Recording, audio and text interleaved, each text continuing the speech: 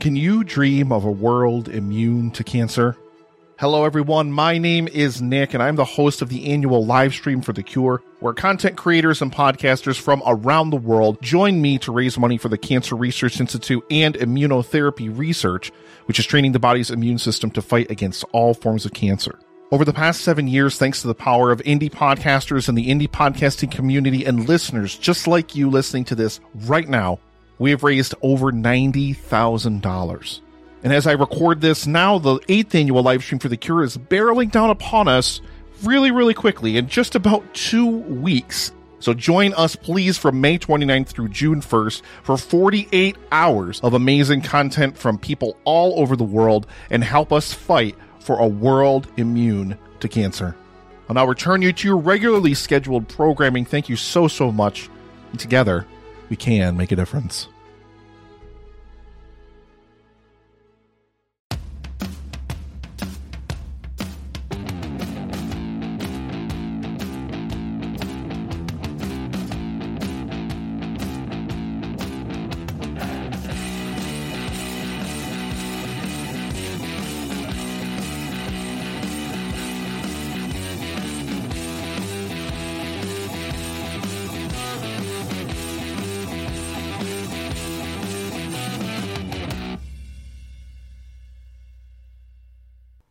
Hotshot, there's a podcast in your ears.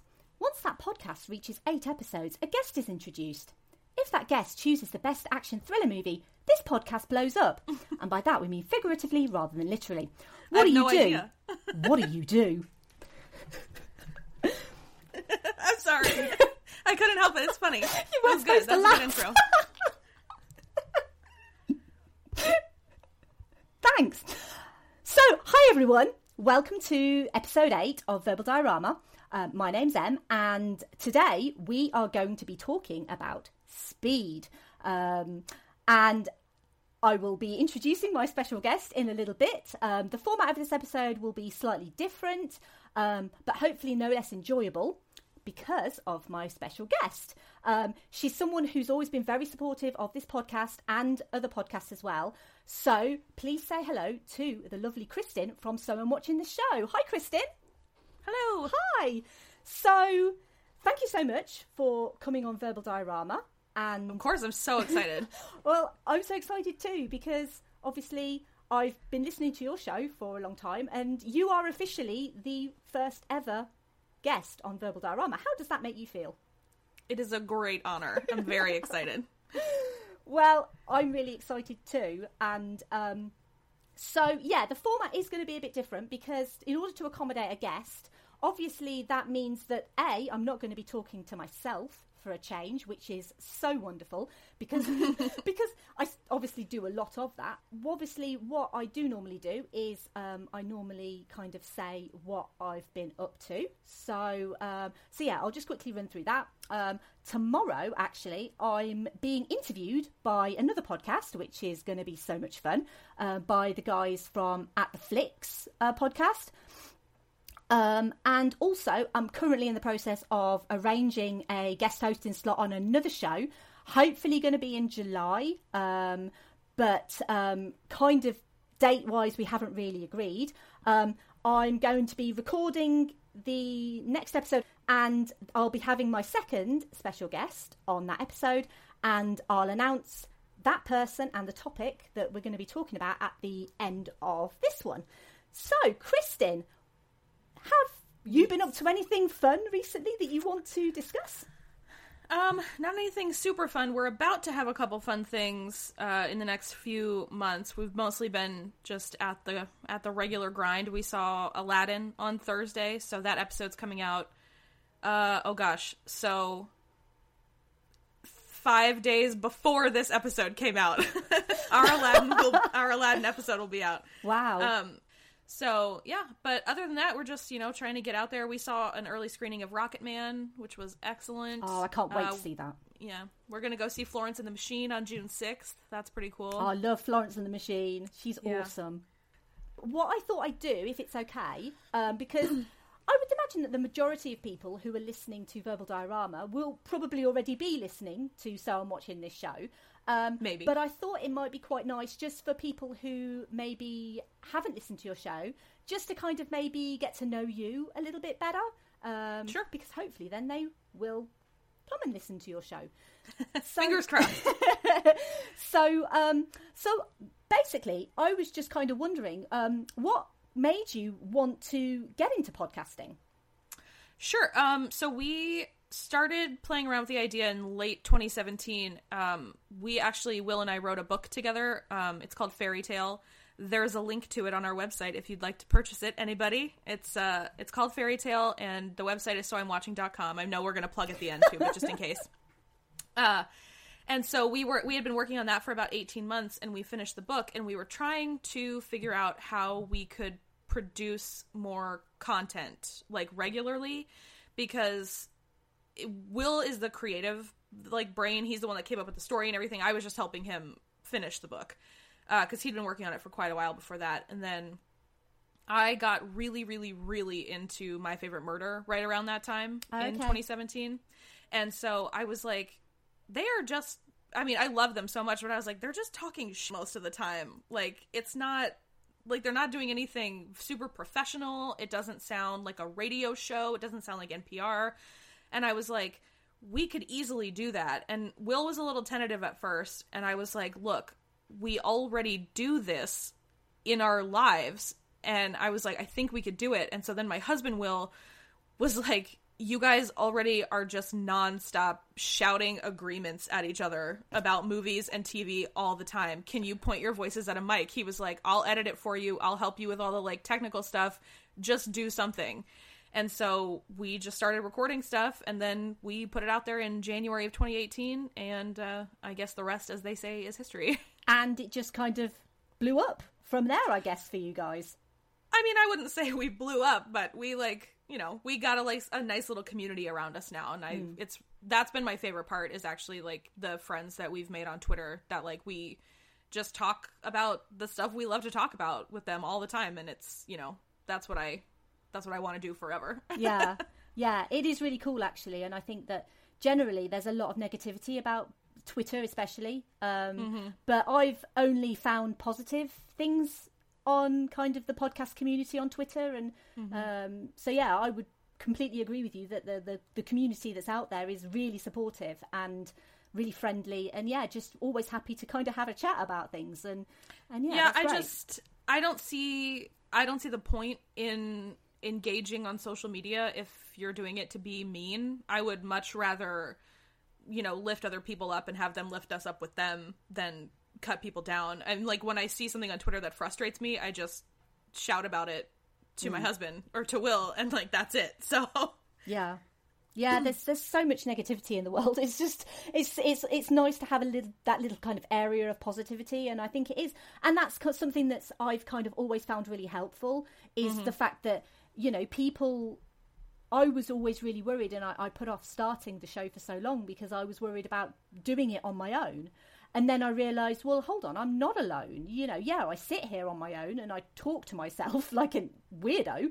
But generally, like, I know that there are people out there that if I've got a problem or I'm not sure or whatever, then I can talk to those people, you know, and I can get advice. And, you know, so you're not alone. And to me, that was like this kind of safety blanket that I needed, you know, doing a solo podcast.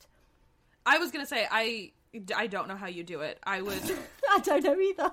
I would never have been able to do it by myself. The fact that, I mean, Will and I have known each other for pretty much 21 years now, and we've been really close friends for, like, about 15 of those, and I couldn't do this if it wasn't with him. I couldn't even do this weekly with my husband because we bicker too much. It would not be fun to listen to.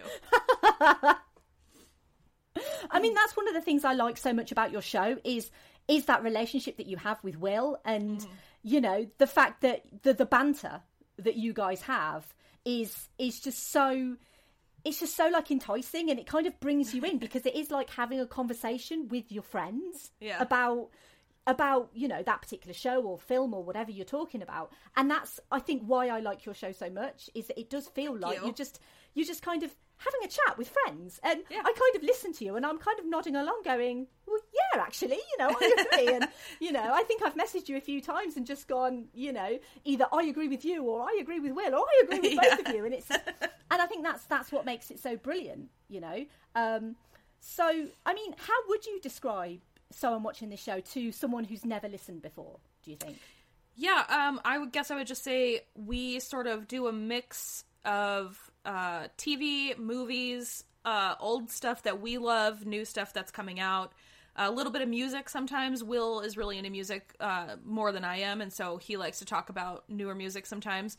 But yeah, we just basically pick a movie or pick a TV show or pick a topic, and then we just, go to town. It's just kind of a free-form discussion. Usually we don't have a lot of notes for the most part. Will takes more notes than I do. I was taking a lot of notes at the beginning, and then I was like, I can figure it out. So I only really take notes when we're watching something new that I've never seen before.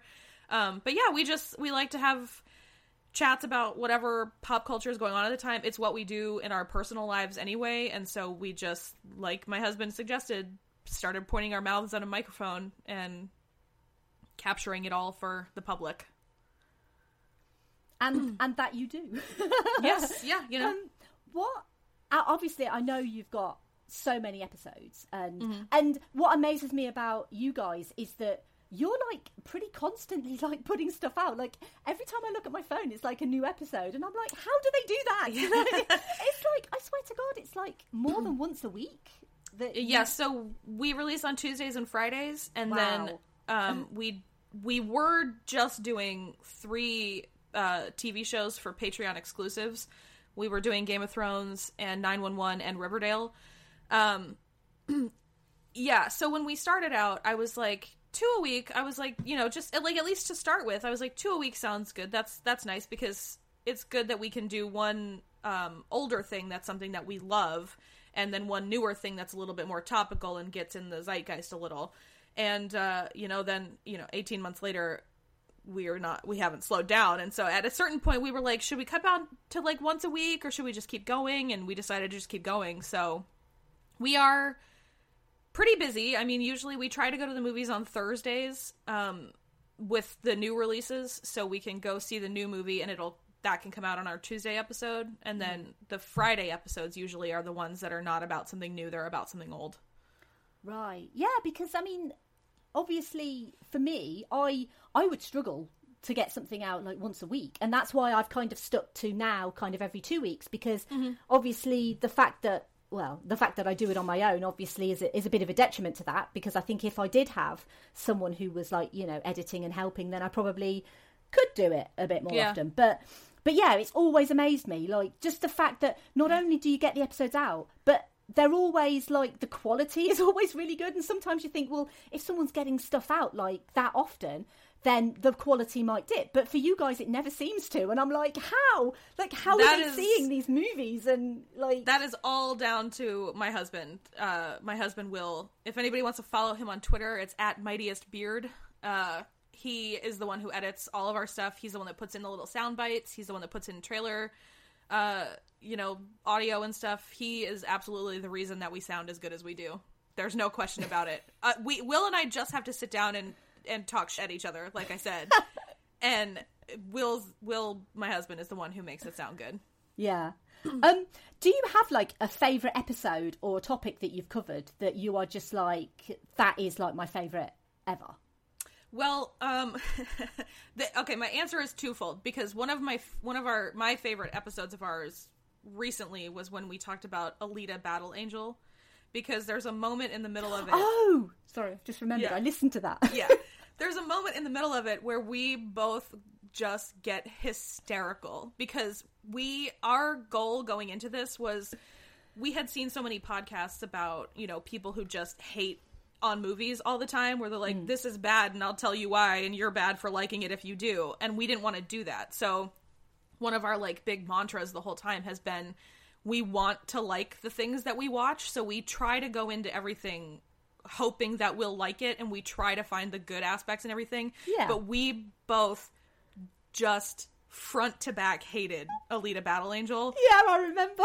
We thought it was so bad. And so there's this one moment in the middle where we have like reached the peak and we are hysterical about it. Like we cannot even keep going. We're both laughing. Will is like choking because he's laughing so hard. It was the first time I'd ever wished so hard that we were doing video, because I think I was the color of a legit, like the Snow White apple. I was so red and so hot. I was crying. I was laughing so hard. So that is, I think, one of the most fun times I've had recording. But as for topics, I obviously love when we talk about Buffy. Those are my favorite episodes to like prep for, because I just get to rewatch Buffy. Yeah. Well, any excuse to rewatch Buffy is a good excuse to rewatch Buffy, as far as I'm concerned.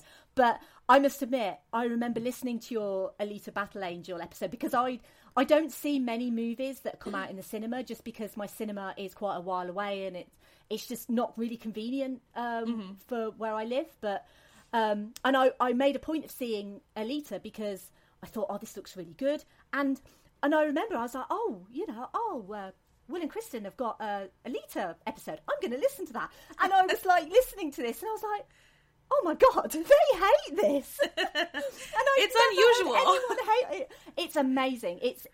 And to be fair, I think I messaged you and I was like, oh, well, I actually thought Alita was okay. And then it was like, yeah, I kind of figured quite early on that you guys just were not in for that movie at all. Look, it is honestly a to each their own kind of thing. If you liked it, that is fine. Yeah. We are not manga people, so we thought maybe that could be part of it. Like, we don't like manga in general. It's not something, we don't read anime, we don't watch manga. That could definitely be part of it.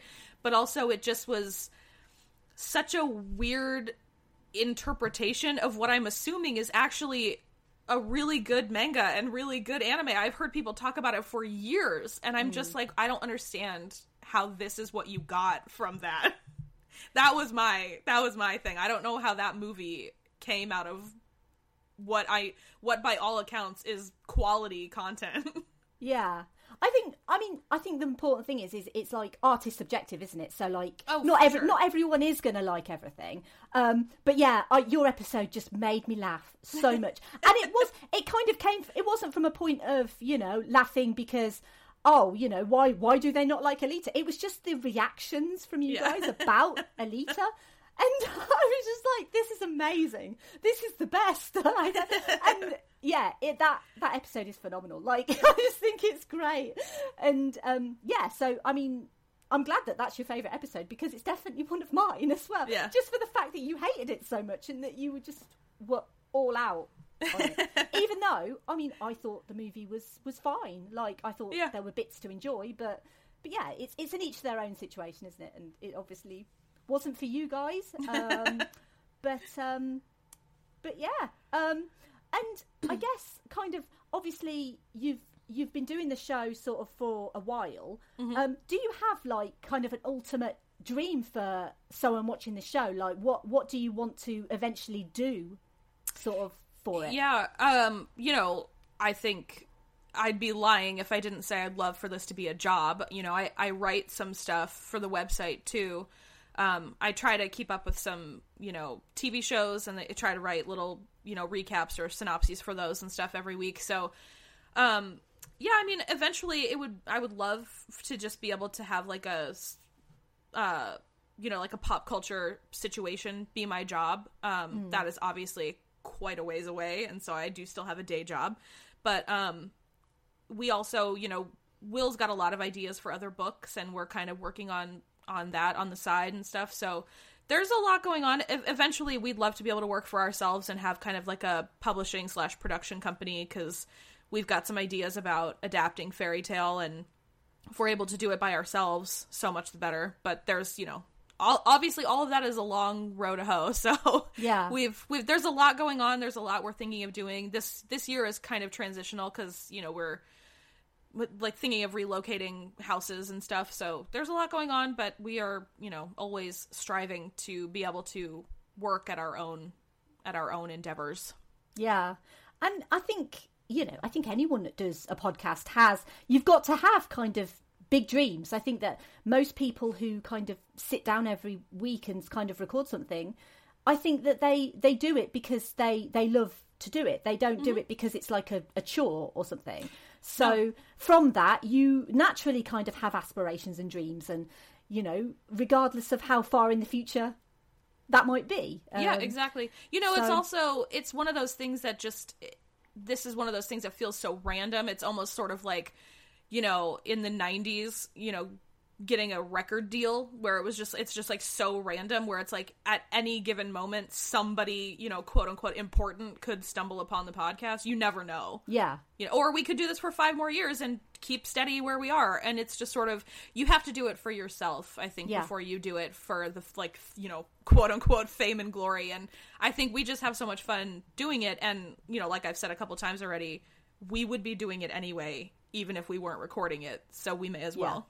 Yeah, no, I absolutely agree. Like, anyone who's getting into podcasting, if they are doing it just to become, you know, a famous podcaster, then that's kind of not the right mindset to have, because you need to love what you do.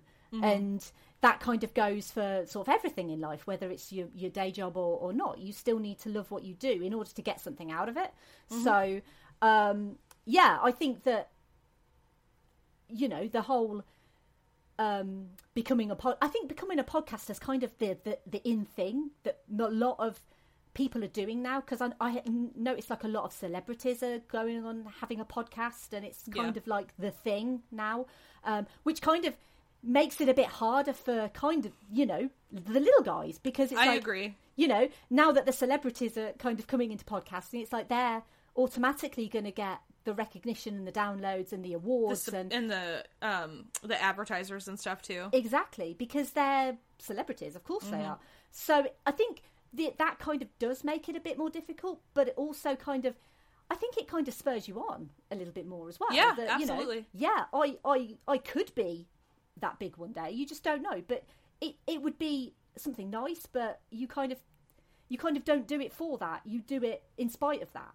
Yeah, definitely. Kind of thing. So, anyway, we are going to move on to Speed. But before we do, so when we talked about you coming on the show, I kind of gave you a list of kind of titles that I was interested in.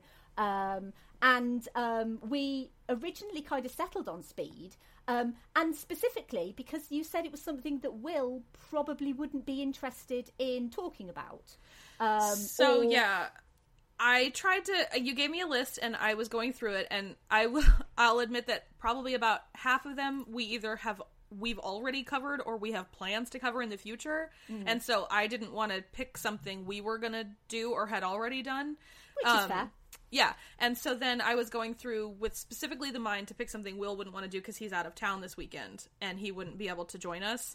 And so, I was like, I don't remember him really caring for Speed, and he's not like a huge action movie person. So I was like, that's probably a good one. And so I sent him the list, and he was like, the only one I think that he said he wanted to watch was Cloud Atlas. He was like, I would watch that one because we really like the Wachowskis. And I was like, okay, cool, because Em already picked Speed, so I was like, good deal. Oh, that is really good. Sorry, I just decided to click on Wikipedia. So, right, let's talk about Speed. So, what I'll do is I'll put like a little trailer bit in here anyway. So, cool. Right. So, we're not going to go through a synopsis like I normally do, because we're actually going to I thought it'd be good to kind of talk through the film, talk about parts of the plot, what we liked and what we didn't like, sort of that sort of thing. But I want to quickly just kind of go through the cast and the characters, because there are some fairly big names in this movie, and I'm only really going to talk about the main people because no one cares much about anyone else. Well, I was going to say, I have some things to say about some of the other bus passengers, but we can get there. Okay. Yeah, we can get there. So, obviously, the movie stars Keanu Reeves as Jack Traven. It's got Dennis Hopper as Howard Payne, Sandra Bullock as Annie Porter, and Jeff Daniels as Harry Temple. So I'm kind of they're kind of the main 4 players in the movie. Yeah. So Keanu Reeves, obviously previous to this, was mostly known for Bill and Ted's Excellent Adventure, Bill and Ted's Bogus Journey, both of which are excellent. And I mean, he did loads back then, but kind of the main things, he was in Point Break. He was especially bad in Bram Stoker's Dracula. Which go find our episode from last October if you want to hear us talk about that. But the thing is, I only remember that film fondly. But it's been a long time since I've seen it, so maybe I need to rewatch to fully appreciate how miscast he actually was in that film. Yeah, he and Winona Ryder are not very well cast, but the movie as a whole is excellent. I love the movie. I absolutely love it. I think Gary Oldman is just perfect in that film. I think as well the whole, because it's Francis Ford Coppola, isn't it? And yes, I love the way it looks and how gothic it looks. And I will tell you why you love the way it looks, and it's because like 98% of the effects are in camera, so they're practical. Nothing is like an after effect. Yeah, and I've always been a massive advocate for practical effects. I think practical effects on the whole just look so much better. But yeah, I really need to rewatch that because it's been so long. But I do recall visiting my cousins, and I think I was quite young, and we were watching that film, and I didn't quite understand the sex scenes because I was a little bit like, but he's a vampire and she's not a vampire. And my cousins were quite, I remember my cousins, because they were older, like trying to explain what was going on. Well, now that you're such a fan of Buffy, do you get it now? I get it. I mean, the vampire sex scenes. Yeah, I get. And the thing is Gary Oldman is so hot in that. He's film. so hot in that movie. It's ridiculous. I know. It's yeah, I'm definitely going to be. I've got that on DVD downstairs, so I'm definitely going to rewatch that soon, just to kind of catch myself up on obviously the film, but also the varied casting history of Keanu Reeves. He was also in My Own Private Idaho with River Phoenix. I was going to mention that because he's very good in that. He's very well cast in that. And they were really close friends. And then I read that River Phoenix actually died during the production of Speed. And so I think he had a little bit of time off because they were really close. Because obviously River Phoenix was... I do want to cover some of his movies because I was such a massive fan of him when I was younger, mainly because he was so good looking. And I'm not gonna lie about that. I was young and he was really this really good looking blonde, just all American boy. And I was head over heels for River Phoenix. And I remember when he died and the whole kind of Viper Room incident. And you know, I remember that Samantha Mathis, who was his girlfriend at the time, and because I remember all so vividly, and I was really young when that happened. I was going to say, I think I was only 9. Yeah, I was probably just a little bit older than that. But yeah, I remember it so vividly. And I often wonder with people like River Phoenix, if they lived, like if he was still around, like what he would be doing today. And I kind of feel like he would be like of the caliber of, you know, the Leonardo DiCaprio kind of caliber of literally great in pretty much everything. And I kind of feel like he'd have loads of Oscars and he'd just be... I think Leonardo DiCaprio only has the one, so who knows? But he was nominated quite a few times. But yeah, I kind of feel like he would literally be up there. But yeah, I often kind of feel quite sad when I think of like River Phoenix and how, you know, he died so young, and I think he was only 27. I think. Yeah, he was quite young. So yeah, and I was gonna say I'll gladly come back on if you want to talk about Stand By Me, because that is my favorite movie of all time. Is it really? It really is. Yeah. Wow. Do you know what? I've not seen that in such a long time. That's another one I need to rewatch because it's been years and years since I've seen Stand By Me. But yeah. I definitely do want to do something for River Phoenix. Just, I don't know, I might just pick like a couple of films or something just to kind of do a little something for him. But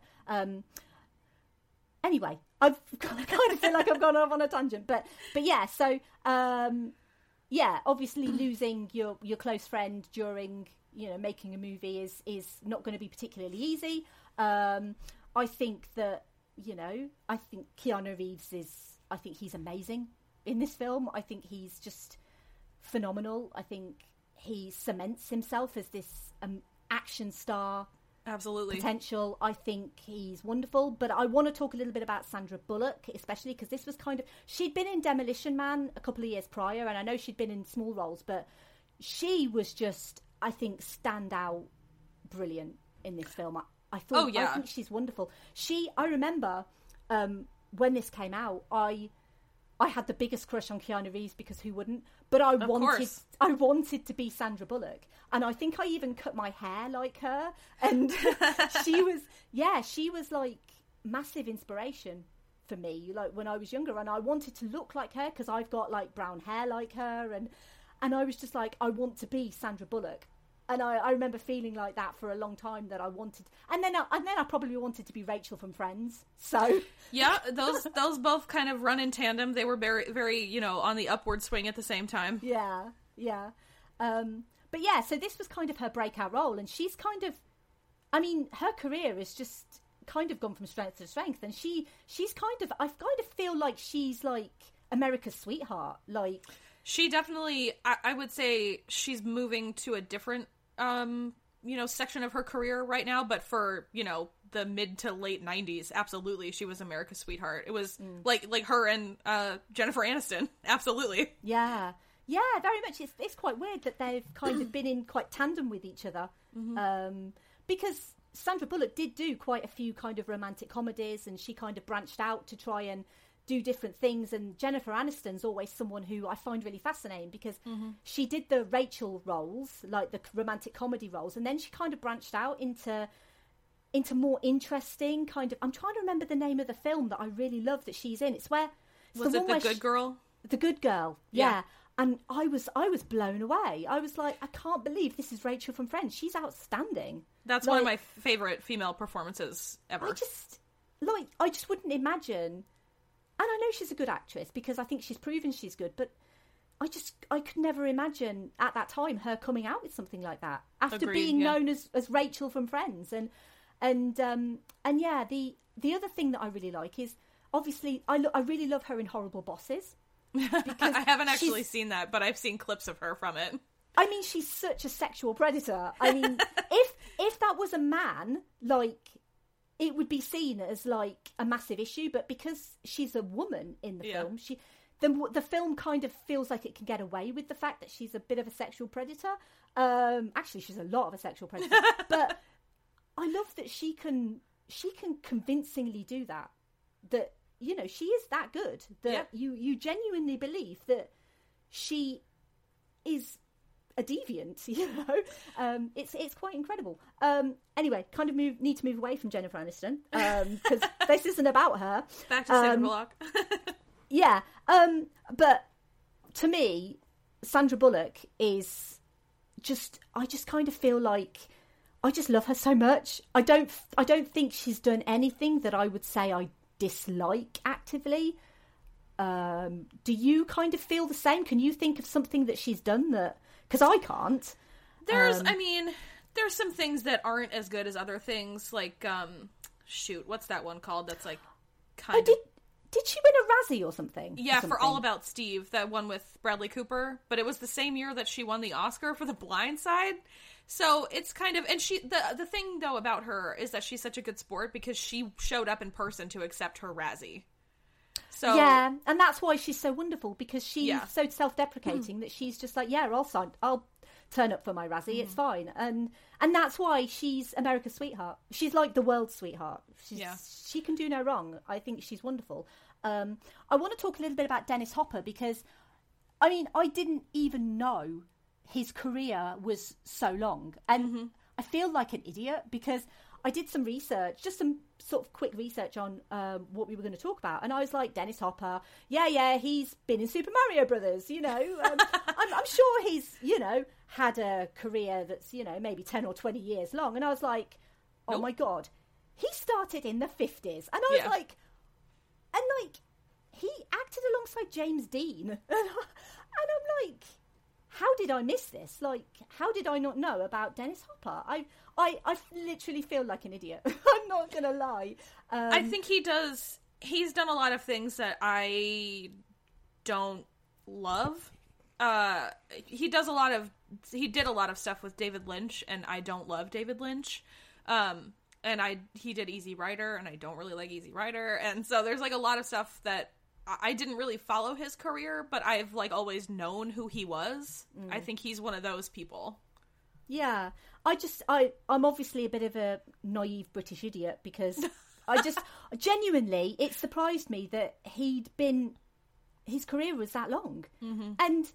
And obviously, you know, I mentioned Super Mario Brothers. That was kind of a joke, but it also kind of wasn't, because that was really the first thing that I ever saw him in, was Super Mario Brothers. And to be honest, I'm not going to lie, I am going to have it on the podcast at some point. It's on my list, because when I was a child, me and my brother pretty much watched 2 films continuously.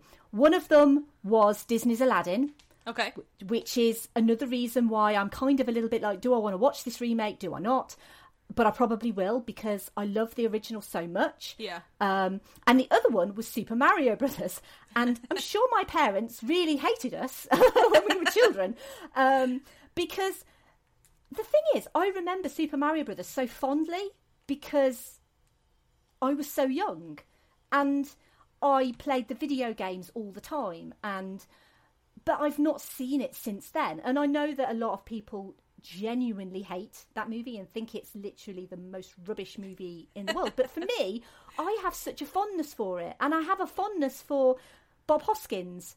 I do love Bob Hoskins. And, you know, obviously someone who I talked about quite a lot in Who Framed Roger Rabbit, because he was such a wonderful actor and came across as a wonderful person. And Bob Hoskins is in that movie. And obviously, I've just mentioned Samantha Mathis, you know, who was River Phoenix's girlfriend. She was in that movie. And so I kind of feel like all of these, like, tangents, all kind of, everything comes to Super Mario Brothers for me. And all roads lead back to Super Mario Brothers. And the thing is I know everyone hates it. And part of me is so scared to watch it, because I know, being, you know, a woman in my 30s who's probably not seen this movie for, like, 20 plus years, is probably going to go, oh my god, this is the worst movie ever. And I feel like it's going to ruin my whole childhood, because I loved it so much back then. Yeah. So I'm scared. I'm actually scared to watch it again, because I know I'm going to hate it. And I don't want to. But yeah, the whole Dennis Hopper with the lizard tongue, and yeah, see, that didn't really bother me as a kid. I just thought it was, I guess I thought it was cool, but I think that movie is probably quite problematic nowadays. Oh, I'm sure. So many things that I liked when I was a child are problematic now, yeah. And you kind of have to, I mean, honestly, and this is bringing it back full circle in a different way, but sometimes I watch Buffy and I'm like, oh man, Xander's kind of an incel, isn't he? Oh and my god, he like, so is. It's like upsetting, but you kind of, what I do is I just sort of like turn that side of my brain off.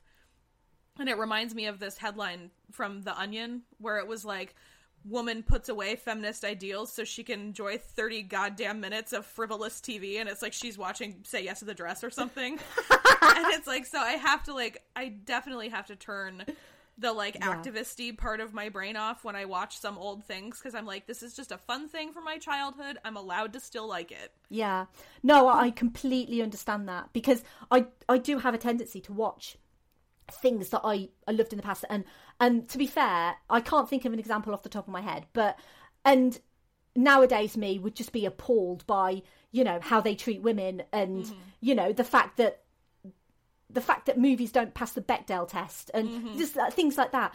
But sometimes you do have to just kind of forgive it, because you have that connection to it. It kind of takes you back to your childhood, and it is really difficult. It is really difficult to switch off that part of your brain that then you were like, well, it doesn't matter that the women are just the kitchen slaves. Yeah. You know, it's like... Well, and that's the thing, too. You know, we actually talk a decent amount about the Bechdel test, because I think it's a really good jumping off point, but I don't think it's like the end all be all because, you know, actually technically I guess they're not conversations of substance, but Speed technically passes the Bechdel test. Yeah. However, you know, we just did an episode a couple weeks ago about Inglourious Bastards, which is one of both of our favorite movies, and it does not pass the Bechdel test. Yeah. However, it does have two of the strongest female characters in, you know, the last decade or so. Yeah. But they don't share screen time. And so it's like, that doesn't mean that it's like doesn't have like feminist things to say. And so I feel like you can use the Bechdel test as a jumping off point, but I think it shouldn't be the end all be all because there are movies with excellent female characters. And just because they don't share screen time doesn't mean that the movie is sexist. And I think that's an important thing that people don't take the intuitive leap all the way to the end of it. Yeah, no, I completely agree. I think that if movies pass the Bechdel test, then that's great. But I think that we need to talk more about our female characters, about their arcs, and not just the fact that are they named and are they talking to another female character that's, you know, not about a man. It's about do they have a well-rounded character? You know, do they have a good arc? Is that arc satisfactory? You know, right? And I think that there's a new test that I think came out in recent years based on the lead female character in Pacific Rim, the Mako Mori test. Yeah, which is more kind of along those lines of does she have a satisfactory arc? Did she need a man to fulfill that arc? You know, and obviously I think Mako Mori is one of the greatest female characters in, you know, recent sort of science fiction. And it pained me, spoilers for Pacific Rim Uprising. Have you seen Pacific Rim Uprising, by the way? I have, yes. We were disappointed. It pained me so much that they killed her off. Yeah. It actually upset me. I was like, she is the greatest character from the first movie, and you have killed her. And it's also such a slap in the face to Rinko Kikuchi, who is so good. She's excellent. So and I was good. Like, why would you have her as the action star in your first movie and then put her in a suit and kill her off in a helicopter? I mean, at least give her a dignified death where she's, you know, goes out fighting or something. Yes!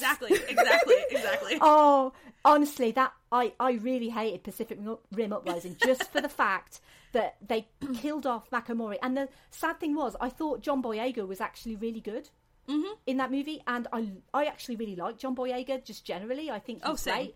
Have you seen Attack the Block? Not yet. No, it's on my list. It's fantastic, and I think it's the first movie that he did. It's outstanding. I absolutely love it. I think the creatures are great in it. It looks fantastic. It's very typically British. It's obviously set in like a high-rise block in London.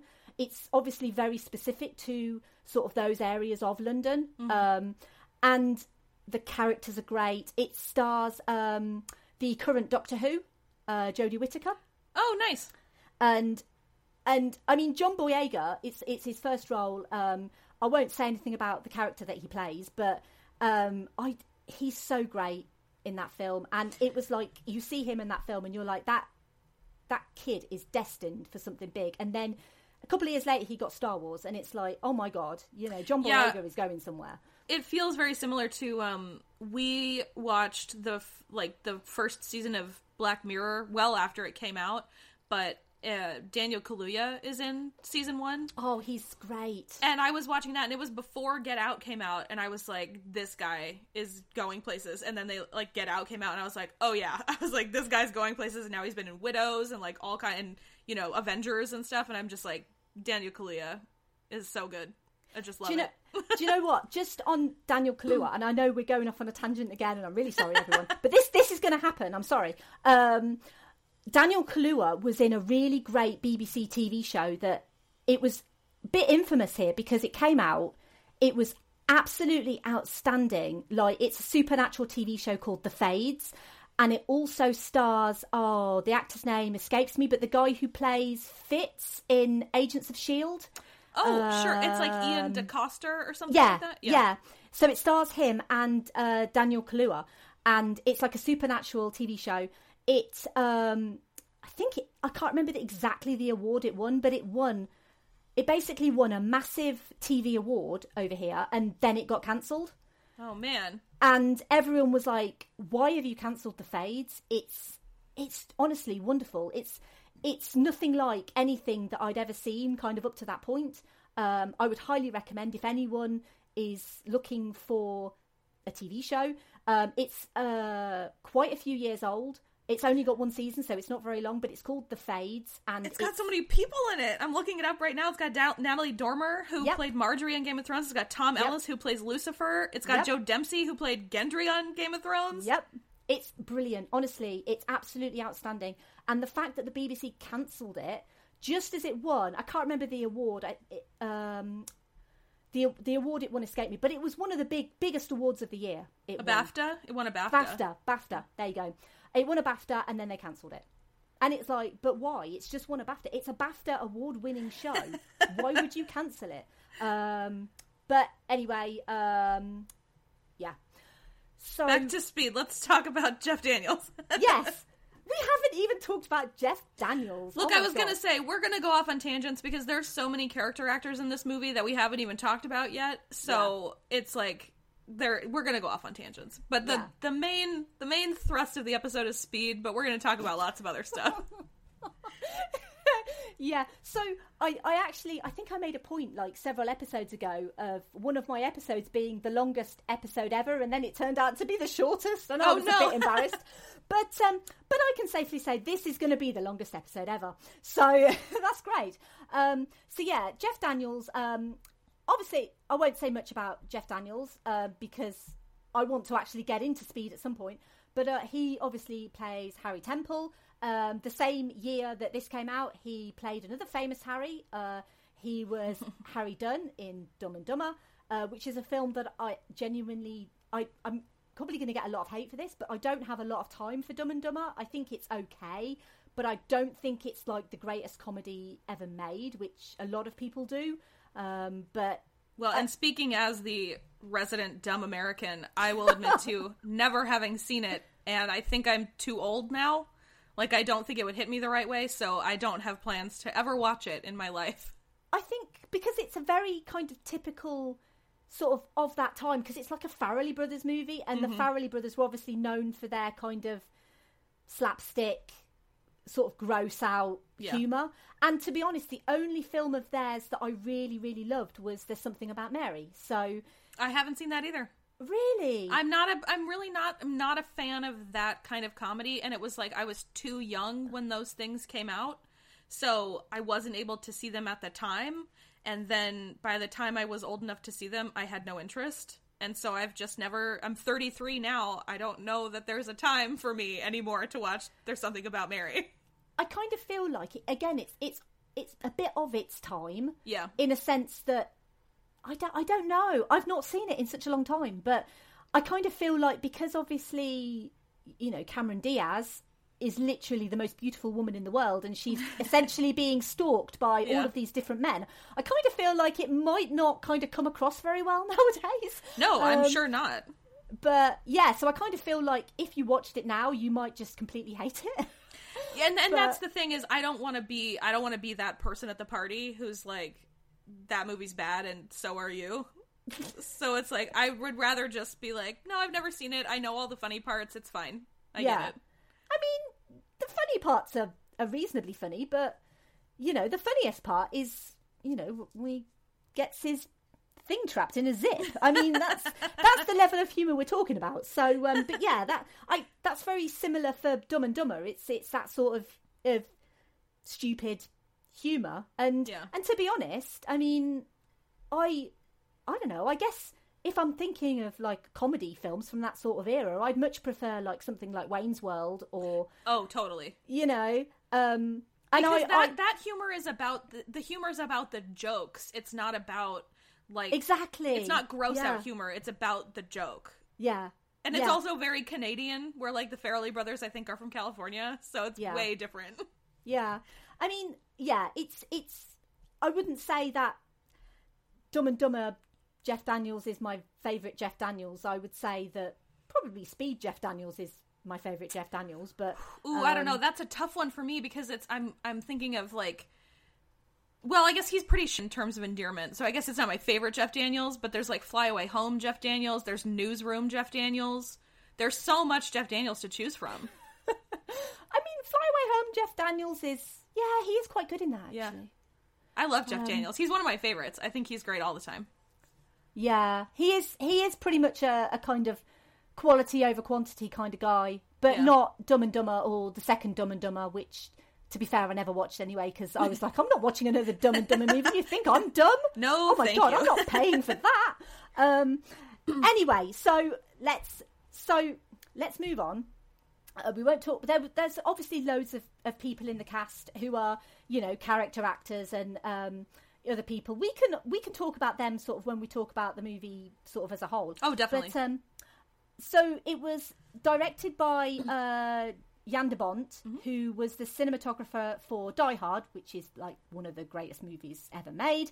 It was his directorial debut. Interestingly, and I know we've talked about Buffy a little bit, but we're going to talk about a little bit of Buffy again, because it was written by Graham Yost, but he claims that 98.9% of the dialogue was rewritten by one Joss Whedon. Yep. Joss Whedon remains uncredited on this movie, because I believe of Writers Guild of America, of the rules that they have in place as to who gets credited and who does not. But Yost's original script was essentially Die Hard on a bus. And in this version of the script, all the scenes took place on the bus. So the whole kind of 2-hour movie was on a bus.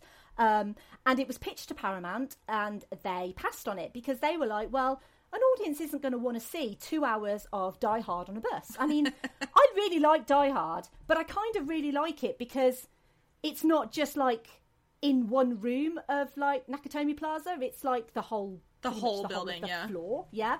So so then the idea was mooted to 20th Century Fox, and they basically agreed to do it as long as there were other scenes that weren't on a bus. So it was actually Jan de Bont, the director, who suggested the elevator scene because he had an experience with an elevator. I'm calling it an elevator, by the way, but we would call it a lift. A lift, but, yeah. yeah. I purposefully called it an elevator because obviously I'm talking to you and I didn't know if you knew what a lift was. I do. I do watch a lot of British TV and movies and stuff, so for a really long time in my life, my parents were very open with letting me watch lots of things and read whatever I wanted, so I know things that I'll say in common conversation here in America, and people will be like, what are you talking about? And I'm like, that's not universal, so I'm there with it. Okay. Oh no, that's really cool. It's just that because it was kind of the other way for me, because when I was growing up, we had a lot of American TV shows on in the house. Yeah. So it was a lot of like Saved by the Bell, The Cosby Show. Obviously, let's not talk about Cosby Show. Not anymore. But Fresh Prince. Yeah. So when I was younger, I used to say like a lot of American words, and my mum used to hate it because she was like, that's not the right way to say it. I think for a long time I used to say aluminum instead of aluminium because obviously we say aluminium. Yeah. My mother was never very happy with the American influence in our household. But, so where were we? I don't even remember. Elevators. Yes. So Joss Whedon was brought in to help with the dialogue, and specifically Jack's character, once Keanu Reeves was attached, because they wanted... I think he was kind of originally a bit of a goofball, and they kind of wanted to rewrite it so that he would be like a bit more kind of stoic, maybe. Like an action star? Yeah, a little bit more of like a cop. Like he wants to do the right thing, He wants to help these people. He'll, throw in a one-liner here or now, which he does quite a lot, and that's very typical Joss Whedon. But yeah, so and Whedon also introduced, spoiler alert for anyone who's not seen Speed, but he also introduced the death of Harry. Because up until that point, for Graham Yost's original script, Harry was actually the villain. Yeah. Gross. He was going to be the villain. So he was going to be the actual guy behind the bomb. I don't like that. Howard Payne didn't exist. And actually, they kind of thought the same as you, that this sounds terrible. Yeah, real bad. Harry was then rewritten to be a completely innocent person who was obviously still Jack's partner, still, helped Jack out with the crime, but unfortunately got caught up in Payne's deranged bomb in his house. Who puts a bomb in your own house? I mean, anyway. But he's obviously one step ahead every single time. And but originally Harry was going to be the bad guy, which I think would have been atrocious. Yeah, real bad. Real bad. Yeah. So I'm really glad that they changed that. So obviously I realise that we're quite long, but we're going to talk about Speed now, because this is kind of why we're here. We're an hour in, and now we're going to talk about Speed. But I guess I just kind of wanted to firstly kind of say, what are your overall kind of, do you remember watching Speed for the first time, and do you remember how it made you feel when you first watched it? I don't think I remember the first time I watched it. This is definitely a movie that I've seen over a dozen times, probably like into the 20s and 30s. It's one of those ones that whenever it's on TV, we just kind of watch it.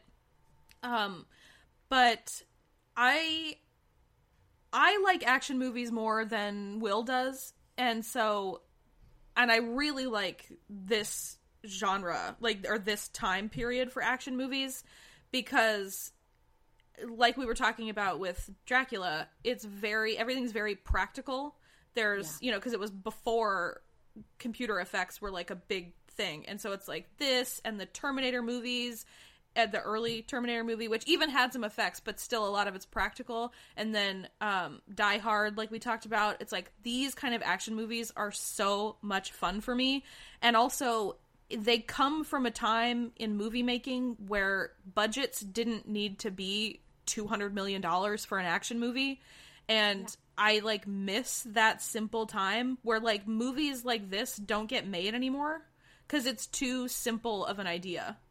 Yeah. And it bums me out. And so this is probably my favorite era of action movies, is the early to mid 90s.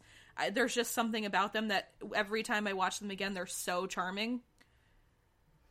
Yeah, I mean, I completely agree. I mean, obviously I agree with practical effects. I think this movie the effects are so great. Obviously all the explosions are, they're massive. They're not small explosions. They are huge. Yeah.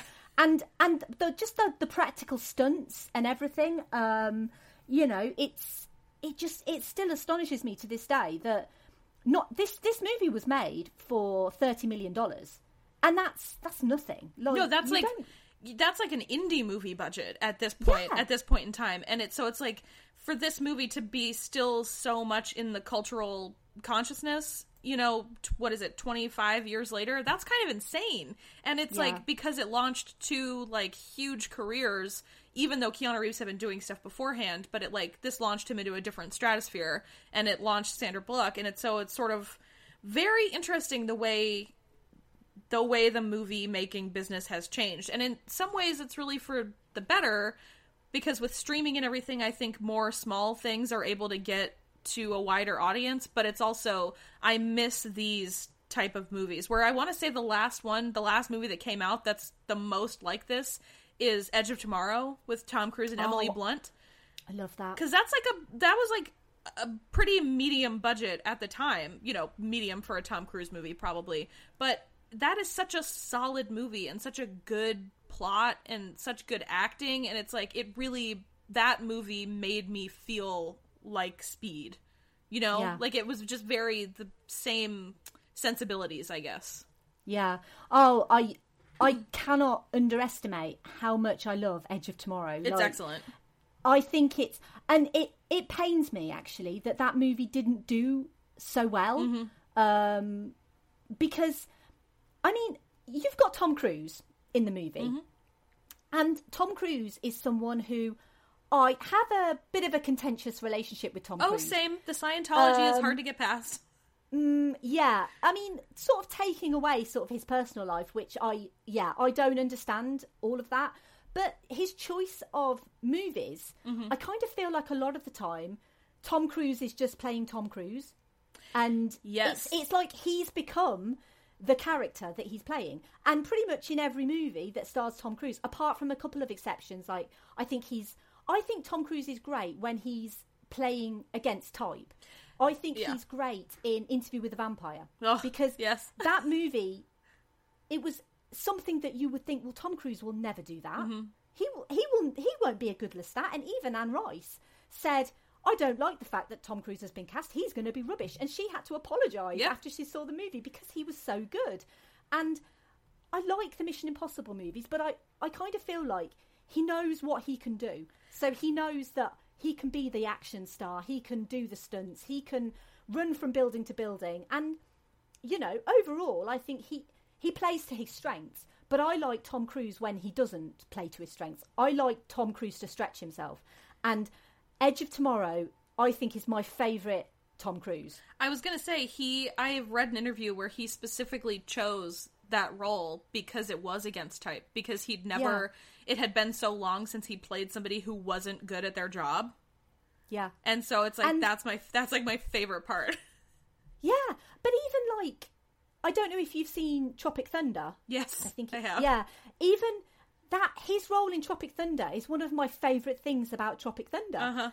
And the fact that he's like this balding, fat, middle-aged guy who's like barking orders and like dancing to, I can't even remember what the song is, and like grinding down low to this song. And I'm like, this is amazing. I want more of this Tom Cruise. Like when he plays against type, he does so well. And I'm like, Tom, like do yourself a favour. Like just choose roles that stretch you, because he's good.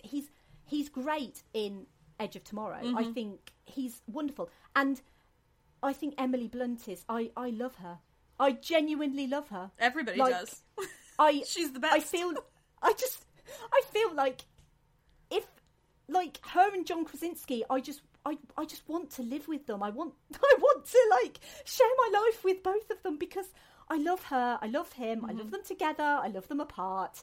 Emily Blunt, I think she's the most wonderful thing that Britain has ever done. I was going to say, I also, for an American, I'm pretty confident that of the people that I know, I've liked her longer than all of them, because before The Devil Wears Prada came out, when I was in college, I was quite the movie snob. I would go to the art house cinema like every weekend and see whatever they were playing, and they showed this movie called My Summer of Love, which was a British movie, and I've been a fan of her since I saw that movie, and I've followed her since I saw that movie, which came out before The Devil Wears Prada.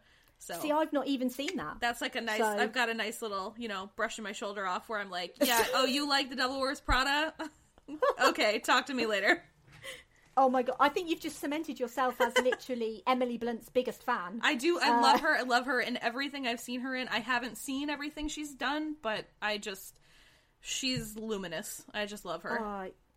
I think, I've not seen The Young Victoria. I have. That's one that I really want to, because I love period drama, and I'm like, period drama and Emily Blunt, I'm like, that is for me. Yeah, she's very good in it. Yeah, I think she's the best thing in Edge of Tomorrow by far. I mean, Tom Cruise is great, but she's also great. The story's great. Edge of Tomorrow. I can completely understand why you'd have that kind of, you'd think kind of the same sort of thing, like how you feel about Speed, because whenever I watch Speed, I've seen it quite a few times. And I remember, so I don't remember specifically watching it when I was younger, but I remember loving it, like consistently loving it. And every single time I watch it, I feel like I'm on the edge of my seat every single time. And it's the most bizarre experience, because I know what's going to happen. Like, I know this movie, I know what they're going to say, and I know what's going to happen. I know that, Harry's going to walk into the house and the bomb's going to go off. I know all of these things. Every single time you're like, Carrie, don't go in the house. Like, I know it's cool. And I watched it with my husband last night, and I had to pull up something on my phone to look at it, because I was like, I hate this part. It makes me so sad. Because, and it's very rare that a movie will do that, because once you've seen a movie, you're kind of like, well, I know the plot, you know, I know the twist, I know what's going to happen now, so it's not going to surprise me. But Speed has this energy about it, and it has this kind of way of sucking you right in.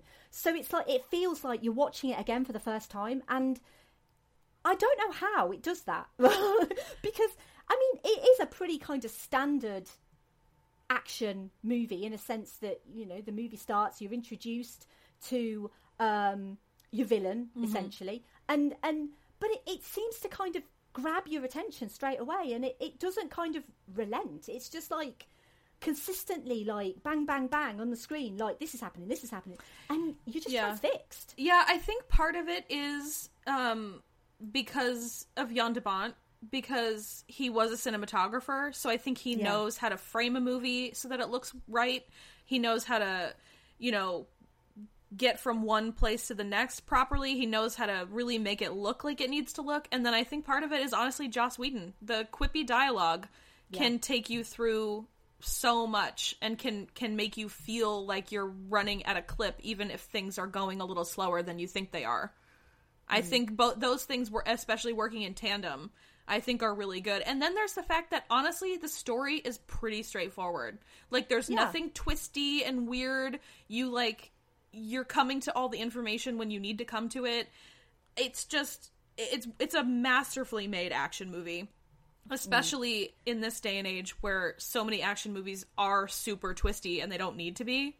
And it's sort of like, I'm so tired of going to movies where there's a twist. I just want to watch a friggin' movie sometimes, you know? I just want to go and get lost in like a dumb, good action movie. And like I said, they don't really do that anymore. So this is always so refreshing to go back and watch. Yeah. And I kind of feel like, as well, with a lot of action movies, you tend to find that they'll put random action scenes in for no reason. Yeah. And it's like, oh, the audience might be getting a bit bored now. Let's just blow something up, you know? And it's like, but with Speed, you kind of feel like everything that happens is kind of warranted. You know, you kind of get the, you know, if we got, well, we'll go through the plot, sort of plot points kind of thing. And we can talk about specific things that happen in certain scenes, but obviously I kind of feel like, you know, that when you've got the titles and it's kind of panning down the building, because I remember watching that at first and going, what is that? It's like, you're just like panning down, and it's like, but it's so effective because it highlights, firstly, kind of how big this building is. You know, it's a really tall building because it's kind of panning down each floor, sort of right the way to like basement level. And it does a really good job of like ramping up the tension, just kind of from that one kind of panning shot all the way down, because you're kind of going lower and lower, and you realise that you're going lower, and it's like, but why are we going lower? Like, what's...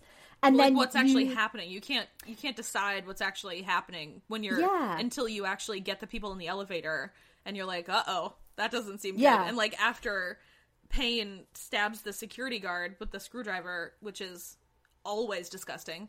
Oh, it's horrible. You're like, oh, these people in the elevator are not going to be okay. Yeah. And then you kind of realise, like, what's going on. Like, oh, you know, this guy is actually our villain, and he's so ruthless. He's willing to, you know, kill an innocent security guard just so that he can, obviously... I mean, I don't think we need to talk about how he got the explosives on the elevator. I don't think we need to go there. No. But the fact that the movie makes it quite clear that this is a man who is incredibly smart. Oh, yeah. And always one step ahead of Jack, and can pretty much predict what's going to happen. And that's, unfortunately, how Harry meets his end, is that he knows that they're going to find out who he is, and he knows they're going to go to the house. But the film does a great job, sort of in these kind of first opening minutes, of really kind of basically ramping up the tension and introducing this person. And it's clear from the get-go that he's our bad guy. And I really like... I think the whole scenes with the elevator itself, sort of when it actually blows, frightens the actual life out of me, because I don't like going... I'm one of these people, because, you know, I like to walk places. I've got a Fitbit, so I like to collect my steps. Sure. So I'm one of these people, if I'm going up a building, I'll use the stairs, because to the 33rd floor. Well, I mean, I live in the middle of England. We don't really have 33rd That's true, floors and this is like a Los Angeles high rise. Yeah, it makes sense. Exactly. But I mean, obviously, if I was going up a massive building like this, I probably would have to. But generally, I will always choose to take the stairs purely because I don't like the idea of being trapped in a box that's going up and down. And it might be this movie that actually has kind of put this in my head. I'm not sure. But yeah, the whole kind of, you know, when it does actually blow and they fall, it gives me genuine fear. Yeah, same. Until the kind of emergency brakes, come into force. It gives me such fear. And genuinely, even like talking about it right now, it's kind of bringing it all back. Yeah, there's a lot of anxiety in that opening elevator scene because not only is the elevator full, it's full of people who you get the sense don't all like each other, which is another, level of anxiety, and then it starts falling, which I don't like falling. I can't go on flume rides at theme parks. Me neither. So I don't like falling. I like free falling. I don't like enclosed spaces. I don't like people I don't like. So there's like... I thought you were going to say, I don't like people. There's like 4 layers of anxiety every time the scene comes on, because you're like, there's so many parts of this that I hate. I don't like going to work, so that's another one. They're all on their way to work. There's a lot. And and you do feel it. It does get very visceral, the feeling of the fear and the anxiety of these people in the elevator. Yeah, and I think it does do a great job of like say building up that tension and obviously introducing our hero with sort of a wonderful kind of slow motion, which I still don't understand why they do the slow motion kind of car jumping over a hill, but it's cool. I dig it.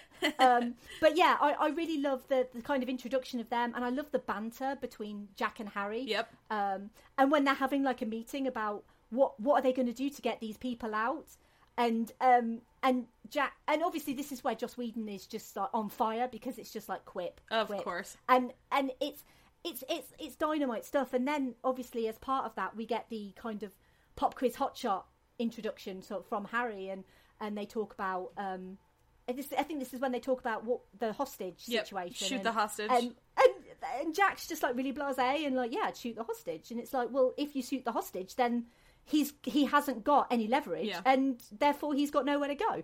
And at the time, I remember watching it the first time and thinking, he's a madman. Why would he shoot an innocent hostage? Well, I mean, I don't think the implication is kill the hostage. I think no, I know. It's like it's what he does to Harry, like shoot the hostage in the leg, so he can't keep his leverage. Yeah, which is smart, but also pretty cold-blooded. That's the thing. It is actually a really smart thing, but outwardly, it does kind of feel a little bit. Well, that's kind of the wrong thing to do. Your hostage is innocent, but actually, if you think about it, it is the right thing to do. You take away the perpetrator's leverage. You make it so that they can't use that hostage, and so then you manage to obviously catch them, which is sound. And it is actually what happens with Harry, and I think that's really good because I kind of feel like that it brings that conversation full circle, and I kind of like it when movies pay things off. Oh, absolutely. But pay them off in quick succession, because sometimes if a character says or does something at the start of the film and then it pays it off right at the end, and I've had to sit there for 2 hours waiting for it to be paid off, I get a little bit bored. So I kind of like that they do that sort of throughout the film. Yeah, I agree. With the whole kind of I agree, because he pays it off right away when he shoots Harry in the leg, but then it also still calls back at the end. Exactly. When Dennis Hopper is like, "You're not going to shoot this hostage, are you?" And it's like, no, he's definitely not. But it's still such a good callback when he does it again at the end. You can tell that Harry is considering it, or not Harry, sorry, Jack. You can tell that Jack considers shooting Annie in the leg for a minute, but then he's like, probably shouldn't do that. Yeah. Like it's not going to work twice. No, but also I kind of like that because they paid it back early. Mm-hmm. It's a bit more kind of fresh in your memory because they've already kind of done it. So it for someone like me, I've got an attention span of a small insect. So the fact that they also pay it off at the end, and the fact that he can't actually go through with it, for me, it kind of adds a bit more gravitas to the situation, because he could quite easily shoot Harry in the leg. Like, he had no qualms about it, but he's been through everything up to that point with Annie, and he can't do it. The one thing that he thought was so easy to do, just shoot the hostage, he can't do. Right. And I really like that about Jack at the end. So essentially, we have the scene with the elevator. They manage eventually to unscrew an access panel to get them out. Which again, that scene where the elevator's kind of slowly kind of coming down each time they're pulling someone out. Oh my god, it's literally edge of your seat stuff. Like, I still sit here and I'm like, oh my god, are they going to get that final lady out? And it's like, I know they are. I know, it's like, is she going to lose both her legs? Like, it's I know, awful. because it's so close. And yeah, it's so good that it can still instill that fear and anxiety in you, just watching it for like 200th time. But essentially, they don't catch Payne. They think he's blown himself up, which you would kind of think, considering he had a vest on with all of the bombs, that he probably would have blown himself up. Right.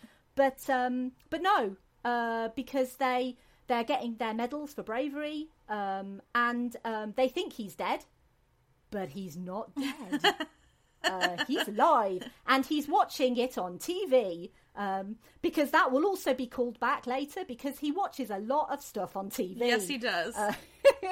He is one of the most TV watchingest villains in an action movie.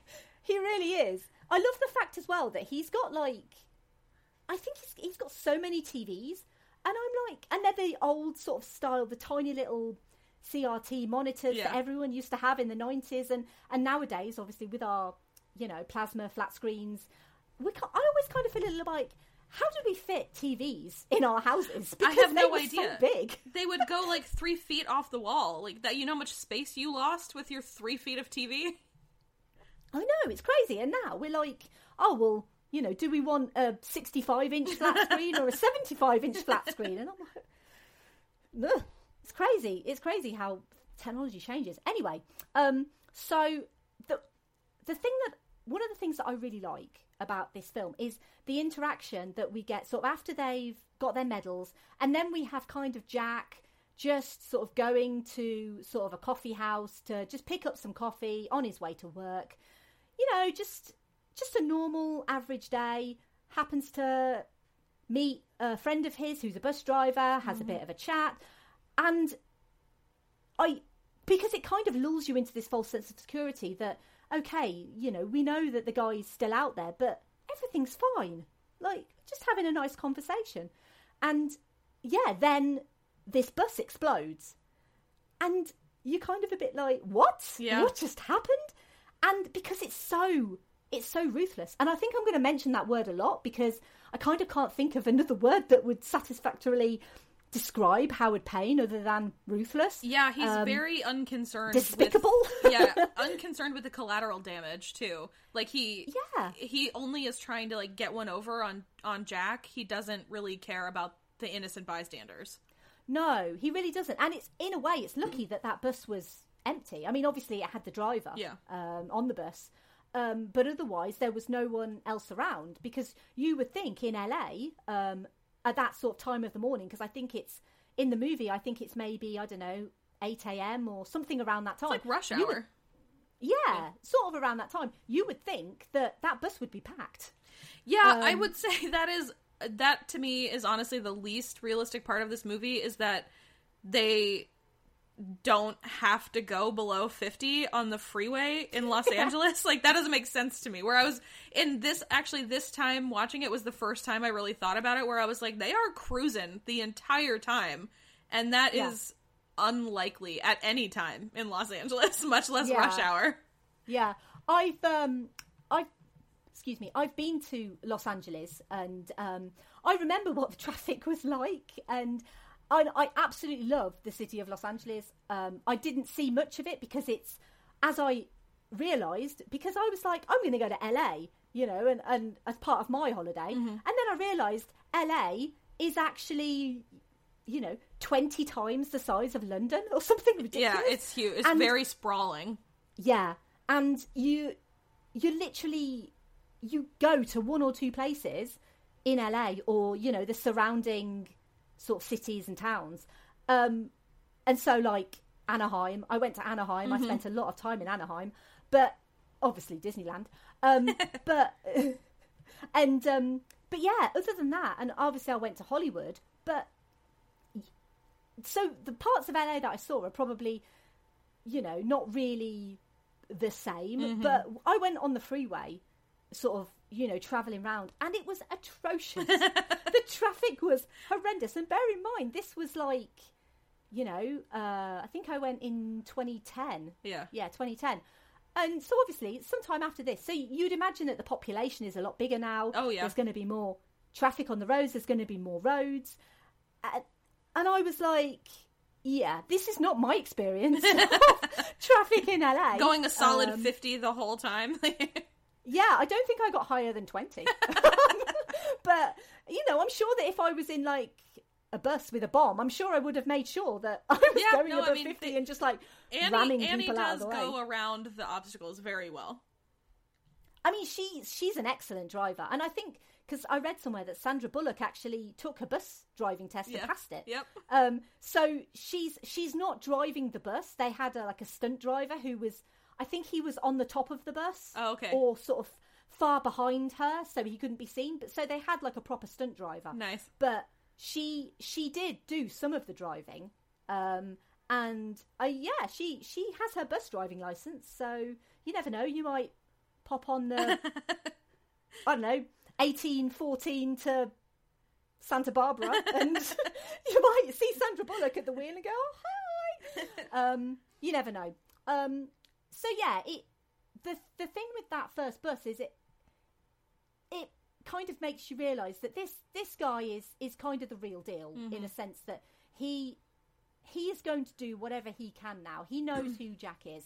He's gonna make his point, and then the phone rings, and you're a little bit like, oh my god, they have payphones? It's like, what's a payphone? And then you realise that this is in the 90s, and there were payphones everywhere back then, not so much now.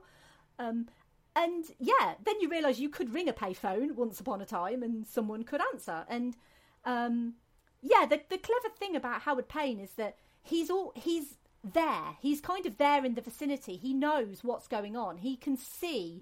We find out later that he has eyes on the situation, so he knows what's going on. So he knows that Jack's there. He knows that he's going to be able to pick up the phone, and yeah, then he tells him about there's a bomb on another bus, and Jack should go and find that bus, and yeah, otherwise it's going to explode just like the first bus. So Jack gets into his car, leaves his coffee on the roof. I mean, Jack, come on, why would you leave your coffee? Drink your coffee. You need the coffee. Nobody does. And also I thought it was hilarious that I didn't realize until I was reading the trivia and the you know, show notes that you sent me, but he's driving a white Bronco. It's a 68 Bronco, so it's not new, but he's driving a white Bronco, and it's like the footage is like identical from the OJ chase, which happened the week after this movie came out.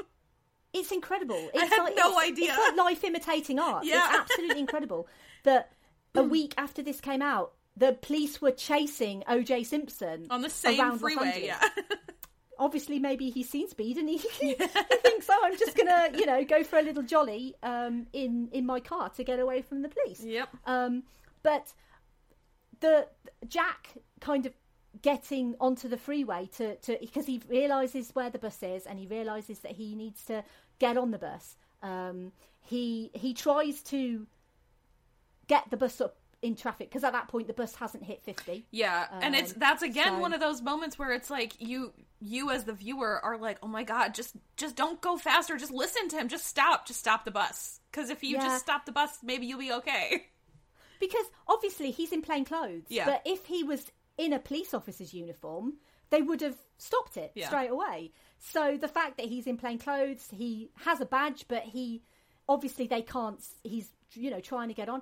I think what was really interesting is obviously the scenes where he's obviously running to the bus to try and get on it, and he kind of bashes his hand on the glass and it shatters. That was actually accidental. Like Keanu Reeves wasn't supposed to do that. Right. He hit it so hard that it ended up kind of cracking the glass, but they kept it in because it looked so good. It looks great, and it also was like, oh, Keanu Reeves is stronger than I thought. I mean, he's a hunk of burning love. He is. He's so fit in this movie too, and it's one of those things I didn't really think about when I was younger, but I was like watching it with that eye last night, and I was like, his arms are pretty good arms. He's delightful specimen of a man. Yep. Even now, John Wick, especially now, John Wick is so good looking. I mean, I know the thing is I kind of feel like with Keanu is that I think he's 50. I think I'm right in thinking that he's 50. I think he's 54. Okay. I mean, so he's a little bit older. But I kind of, that doesn't really, it doesn't bother me. No, it's like, not at all. Because, I mean, the fact that he doesn't look older, I mean, I kind of feel like, he and Paul Rudd, they've obviously drank some secret elixir somewhere. They are wonderful human beings, just generally, and they look nice. I was going to say, that's what it is. It's that they mind their business, and they stay in their lane, and they don't talk smack about anybody, and they're just good people. I think they are just good people, and Paul Rudd is someone who I've just loved completely since Clueless, and I will continue to love until my dying breath. Yep. And I kind of feel the same about Keanu Reeves, is that he's been in my life for so long. I think he's just phenomenal, and he comes across as he just wants to act. He doesn't want to be a celebrity. He doesn't want to be papped. He just wants to do a couple of films, have a nice life, and be nice to people. And I love this resurgence he's having right now too, because he's always been working, but with John Wick, he's having a big career resurgence, and I love it. He deserves it. He definitely deserves it. You look back, I mean, to be fair, he's not had a particularly, you can't say that his career has been completely positive in the sense of the roles that he's picked. He's done a couple of duffers. But I think that what he brings to films is something that I kind of feel like you really struggle to kind of put your finger on exactly what he does, but it's in this. I mean, I obviously love that he's super hot and super attractive and very good looking, but I also, and I realise they're all the same thing. Those are the same, yeah.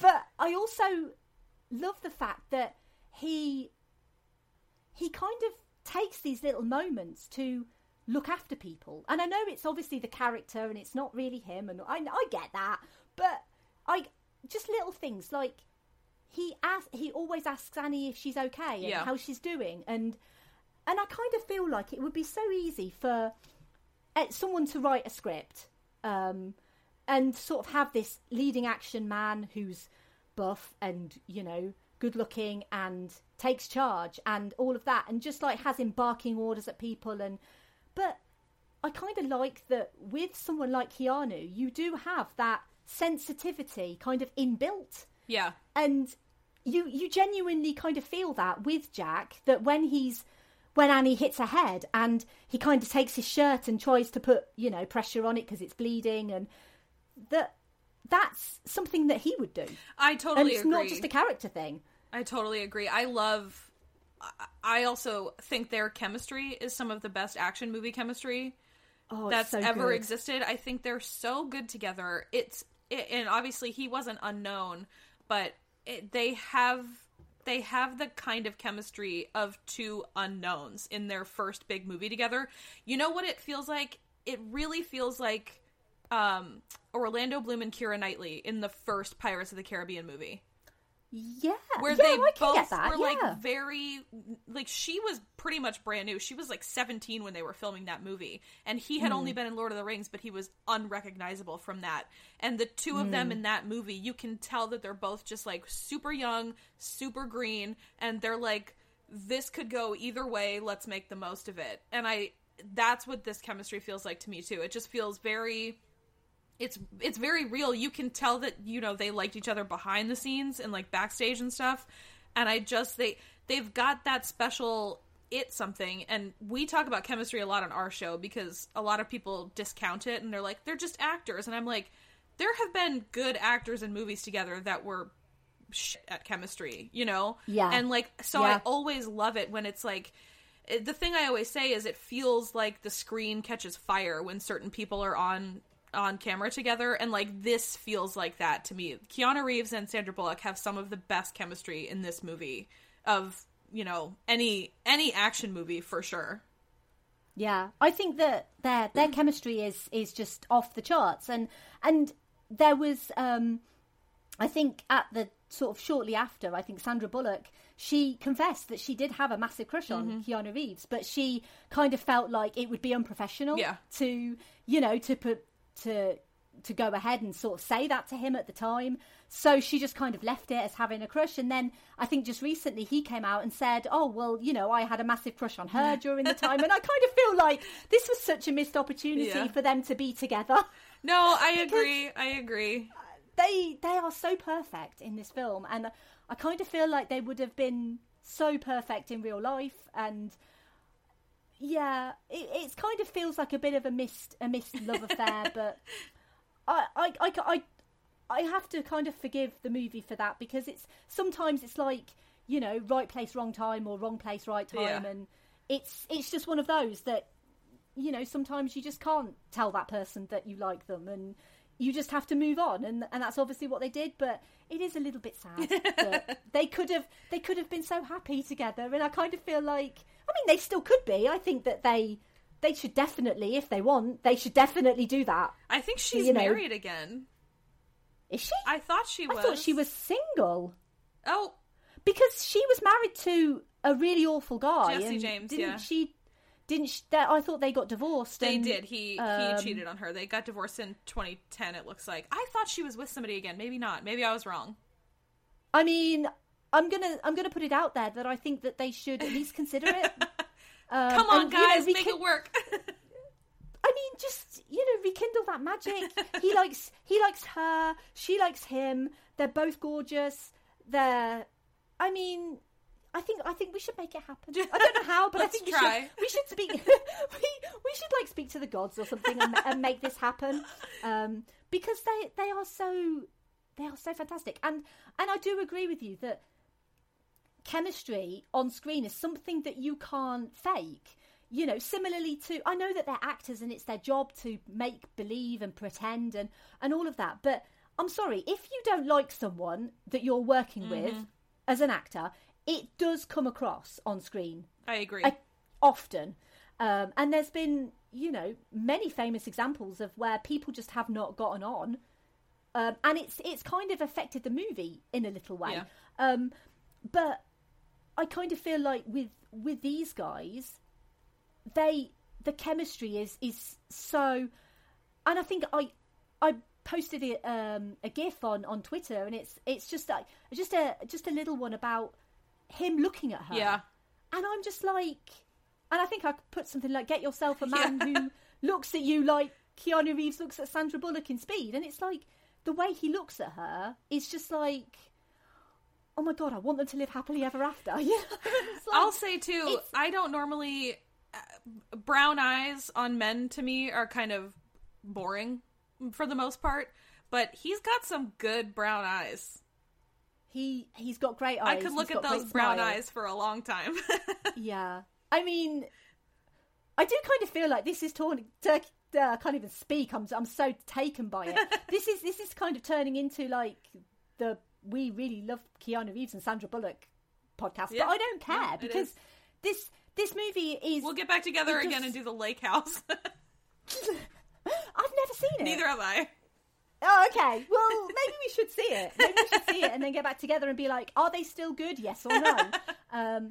But, you know, for just sort of talking about like Keanu Reeves and the character of Jack and everything, I thought it was quite interesting because Stephen Baldwin was the first choice but he turned it down because he thought it was too much like Die Hard, which it kind of was because it was Die Hard on a bus. Aforementioned Tom Cruise was considered, Tom Hanks, Wesley Snipes, Woody Harrelson, but Jan de Bont actually I couldn't even imagine Tom Hanks. I'm sorry, I couldn't even imagine it. You really couldn't. It's Tom Hanks is like literally the nicest man ever. Yeah. I can't see him in any sort of role like this. So yeah, I think that, I don't know, he probably would have been fantastic because he's Tom Hanks and he always is. But, yeah, I mean, Turner and Hooch is because he's a cop in that, but still, I can't.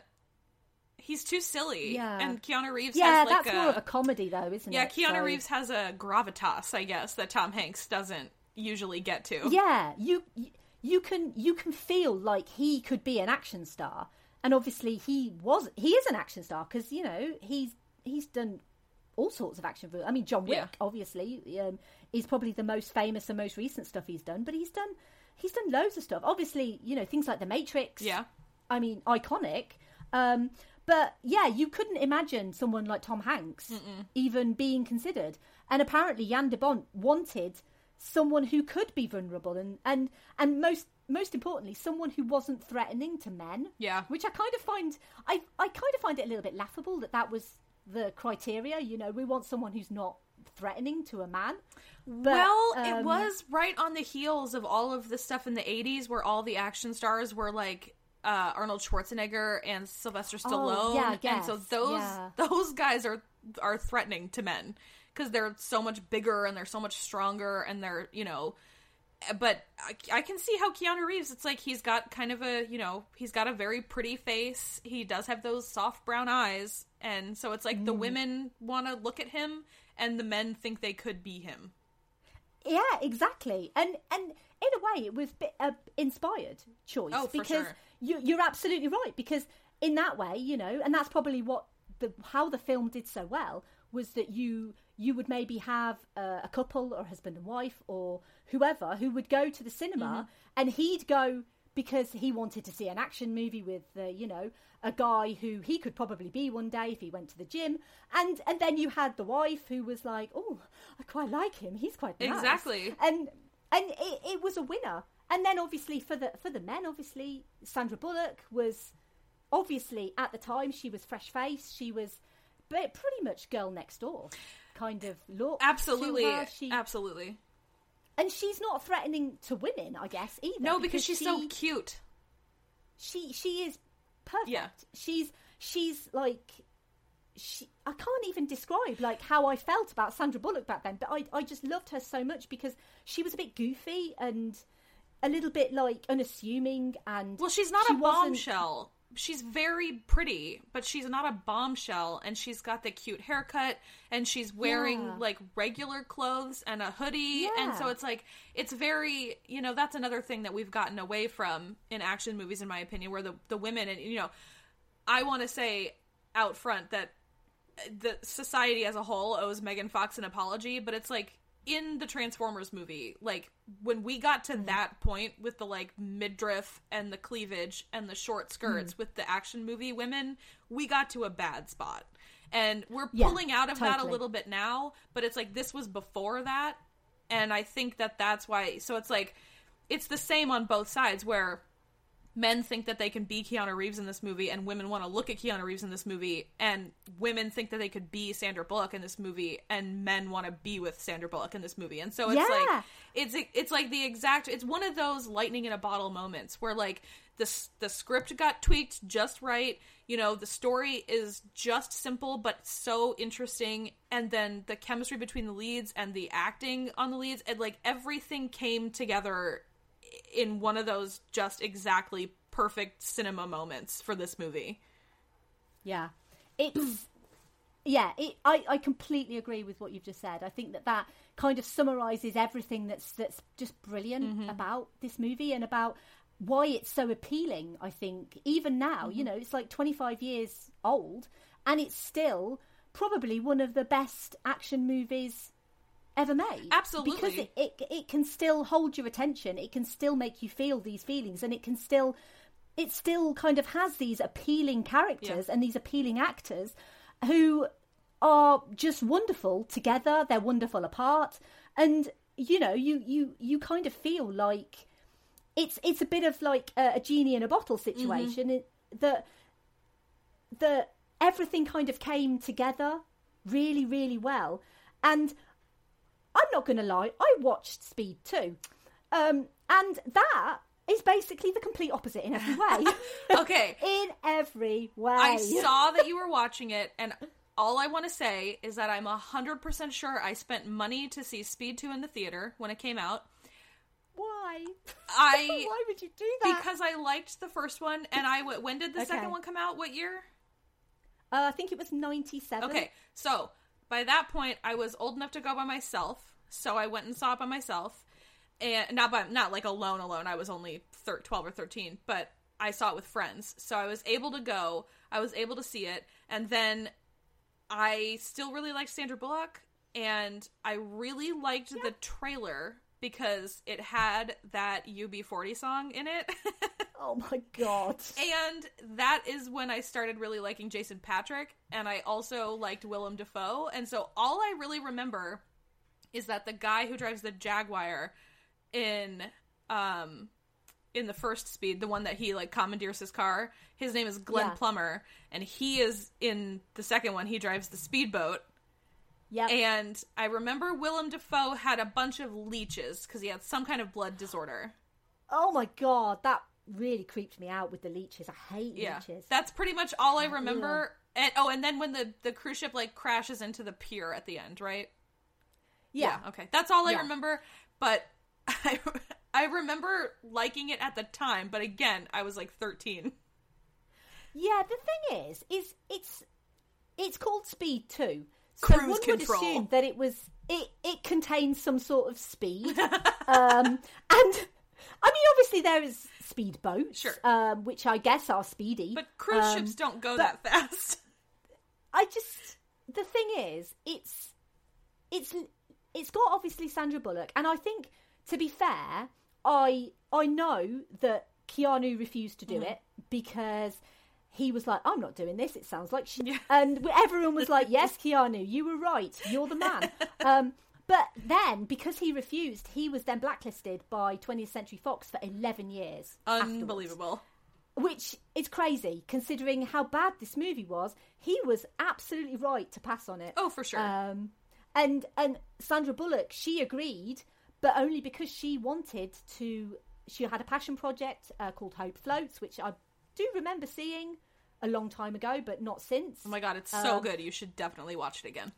Yeah, I do remember enjoying it, but I don't remember much about it, so I probably should really watch that again. But Hope Floats apparently did really well. It did, and yeah. She really wanted to get it done, and they kind of said, well, you do our sequel, we'll fund your passion project. Yeah. So, to be fair, we have Speed 2 to thank for Hope Floats, which is probably the only good thing about Speed 2. Other than Sandra Bullock is gorgeous. Yeah, her hair is a little bit longer. I mean, she's just the most beautiful thing in the whole movie. And I will concede, although I think Jason Patric is not good, I think he has nice eyes.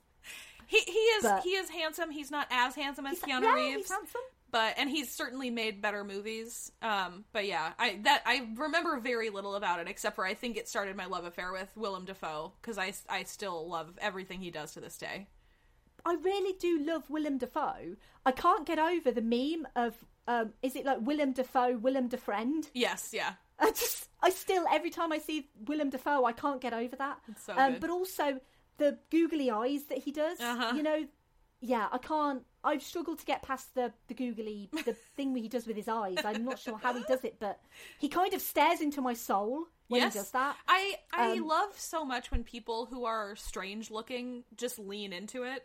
like like him and Steve Buscemi, people like that. I love Steve Buscemi. Honestly, even a way more handsome example, but Bill Skarsgård, who plays Pennywise in the new It movies, they just like, I love it when they don't try to be something they're not, when they just really lean in.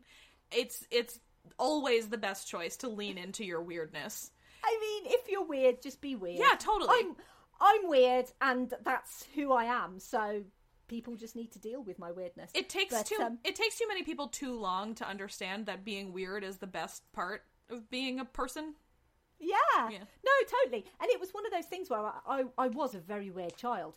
And it's probably one of those things that I was always a bit ashamed of, because I was basically a bit of a weird child. And now I'm like, I love the fact that I was a weird child. Yeah.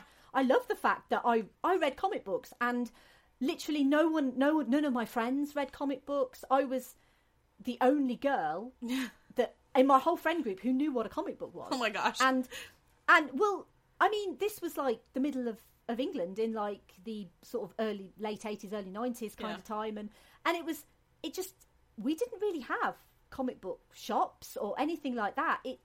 It's only something that's really kind of started, you know, since sort of the 2000s onwards, that comic book stores have started to be prevalent sort of around here, because I don't live anywhere near London, so London is kind of out of the way really for me.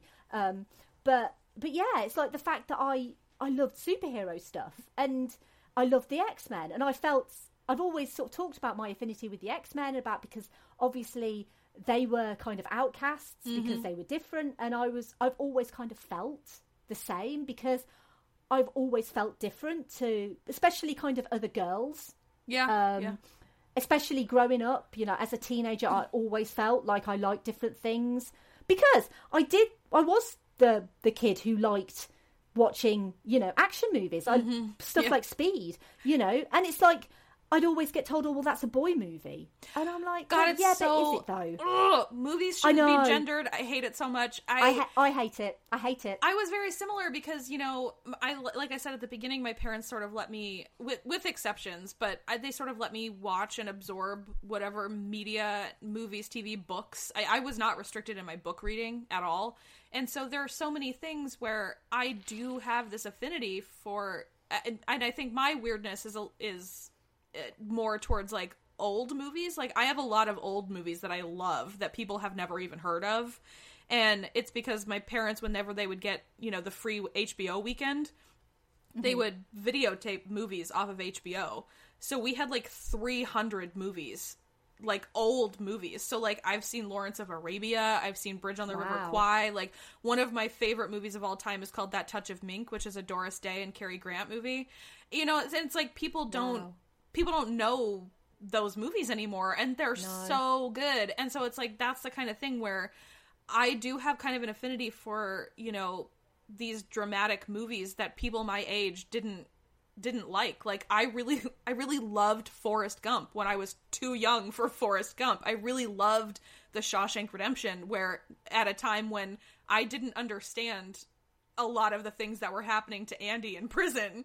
You know, it's like, I have these weird like deep dark things that I really gravitated towards as a child that have, I think, served me a little bit better as an adult, where like I did see all the rom-coms and stuff and all the quote unquote girl movies that I was supposed to, but those were never my favorite ones. And I think that's so interesting how we gender stuff like that in a gross way. Yeah. No, and I think it's something that it doesn't happen as much nowadays, which I'm kind of thankful for. That I kind of feel like, because I've spoken a couple of times about, you know, on this show about my niece, and about how I always kind of instill this value in her that she can like whatever she wants to like. Yeah. It doesn't matter what it is, you can still like it. And I always encourage her, you know, when I specifically took her to Captain Marvel, because I wanted to show her that, because my nephew, her brother, is very into superheroes. He loves Spider-Man. He loves Toy Story now. Toy Story is his new fave. But, you know, he loves Spider-Man and Captain America and Iron Man and all of that. And she always kind of felt that that wasn't for her. And so that's kind of part of the reason why I loved Captain Marvel so much. Was it was for me and the way it made me feel, but it was also for her, and to kind of say, look, this is for you as well, but you don't just have to like Captain Marvel, you can also like Captain America and Thor. Totally. And it's something that I'm really, I guess you could say passionate about, because yes, me too. It's really important to me that children understand that there is no segregation in art and film and music, and but that kind of extends not just to gender, but to someone's race. Just because you're a white person, it doesn't mean you can't like rap music. And that's, I totally agree with you. And that's one of the things that I love so much. We have a friend named Amira, and she's not really a fan of comic book stuff, but her boyfriend is. And she told us when she saw Avengers Endgame, and they have the A-Force scene when all the female Avengers come and they're in the same spot and they're in the same shot, and it's friggin' amazing. She was like, I might have liked superhero movies when I was growing up if there had ever been even one thing like that. One shot like that when we were growing up. And I just so many people think it's pandering, but I think that it's just like the first wave of what's coming. And if we get an A-Force movie, I will lose my mind. I will be there. I will be there losing my mind with you. Could you even imagine? I want it so badly. And I understand why people thought it was pandering. And I understand, the comments about, the guy in the support group, and they were like, oh, this is the first homosexual character. And I understand why people were annoyed. And I fully believe that they will be going down the route of introducing a named character who is LGBT, and they're going to do it soon, because super soon. They've said they are going to. Yeah, it's something they can't sit on it now. They've got to do it. But it's about time. To me, the thing with that is, I think people jumped on it and was like, well, that's the straight director pretending to be gay. That's not okay. And I think people jumped on that as opposed to, do you understand what it means that Captain America just sanctioned a gay relationship? That's important. That's a thing. It's sort of like on a show that we have talked mad shit about, Once Upon a Time. At a certain point, Snow White gives her blessing to a lesbian relationship. She's the grand dame of Disney. For these characters specifically to be the ones who are like, this is something that's okay to do, I think people are missing the importance of that, and in a way where they're just getting mad about the fact that it's not exactly how they want, and they're missing what a big step it is. Yeah. Because it is still really important. That's a step you need to take. And it doesn't mean that it's as far as we need to go, but I think people miss what a big deal it is. It's a really big deal. Yeah, it's almost like if a character who is as entrenched in duty and honor and the military and all of that can turn around and endorse this and be happy for this person, right. And that maybe that will inspire people who, because there are still a lot of people out there who are not behind the LGBT movement, that if that character, someone like Captain America, who stands for basically the whole of America in his values, can turn around and say, I endorse that, I'm happy for you, you go for it, that maybe they might think, well, hold on a second, maybe it's not wrong. Exactly. Maybe I should also be celebrating this and encouraging this and helping people. And yeah, I completely am with you on that. I think it is important, and I think that they will take the steps. And similarly with A-Force, I didn't feel like it was pandering. I thought it was wonderful. I absolutely loved it. I did feel like, why have we not had this sooner? No, of course, of course. But it was always going to be like that. We've had 10 years of Marvel Studios up until this point, very kind of male-centric, very male-heavy. And we've reached a point now where it's beyond our time. Absolutely. we're gonna get this now, and I'm fully confident as well, because I feel like Marvel is generally really great with casting choices. Oh, I yeah. think that Sarah Halley Finn, I think that she does not get the credit she deserves for those movies and for the casting. Yeah. The cast is, like, I would say 99.9% casting perfection. Who and don't you like? I feel like there's one person you don't like. Well, the thing is these people are kind of long gone from the whole thing anyway.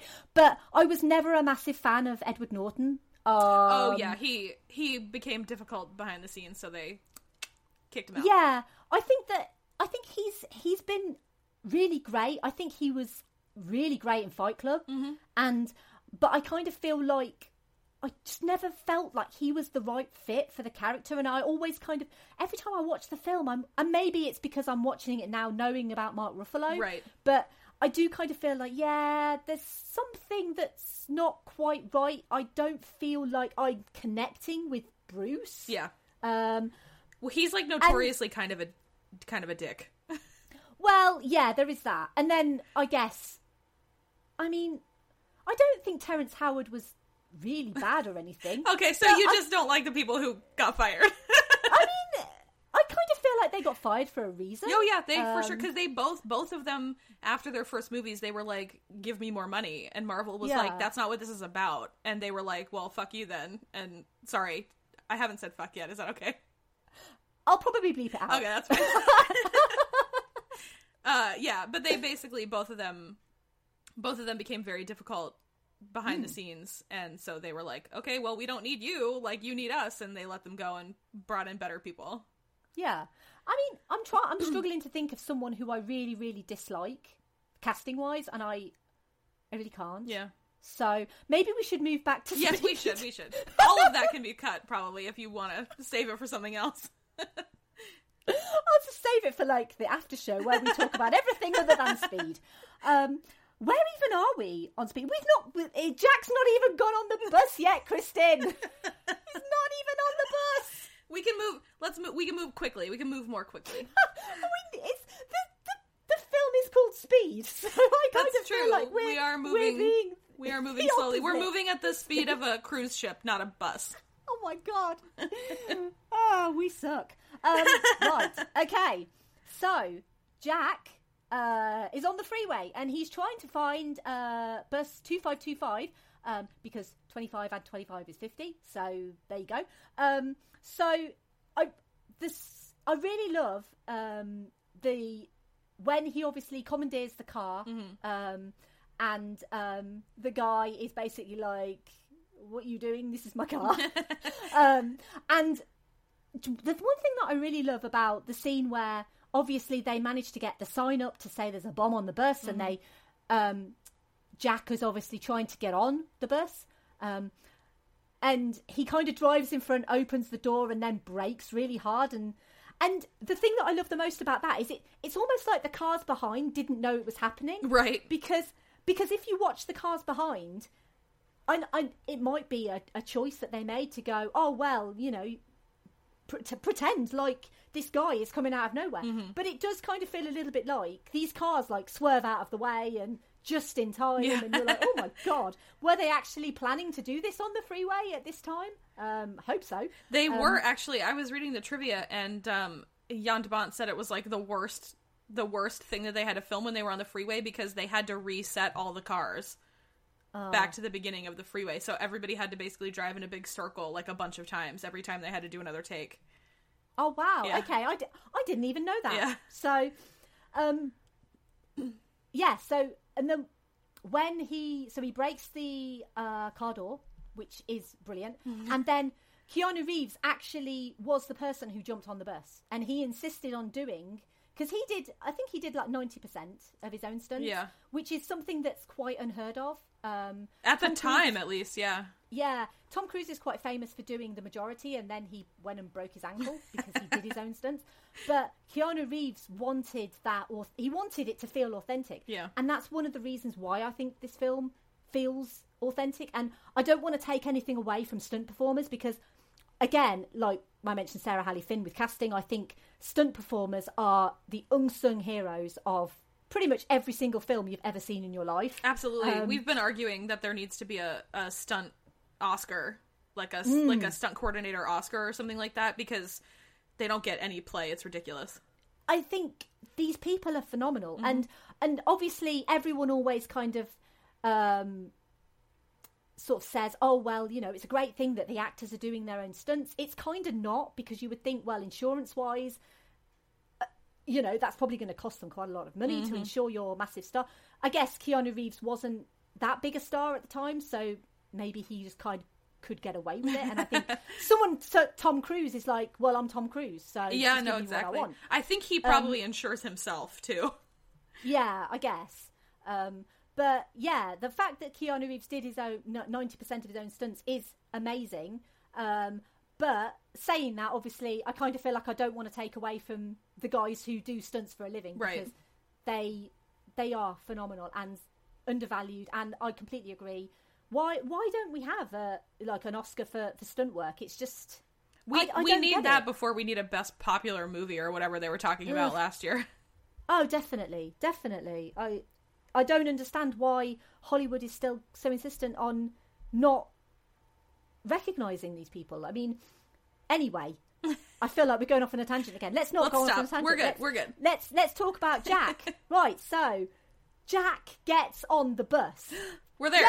Yay! And he obviously speaks to the driver. And I quite like at this point, because Annie's obviously, you know, excuse me, you know, what are you doing? And, you know, it comes out.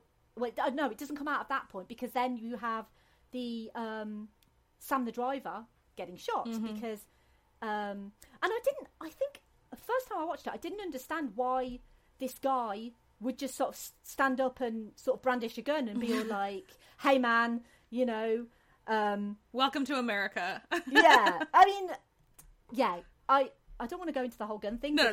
It's a bit, it always kind of weirds me out a little bit, because we don't really have guns here. So, well, he's very clearly some kind of criminal, and he thinks that Jack is getting on the bus for him, and it's like, I don't know why he doesn't understand when he's like, I don't care what you did, and he still shoots. But well, I guess the other guy tackles him, but yeah. So I kind of feel like it is like a bit of a victim of circumstance in that regard, because I kind of feel like if Ortiz, you know, the big guy, didn't kind of tackle him down, that Sam probably wouldn't have got shot. Yeah.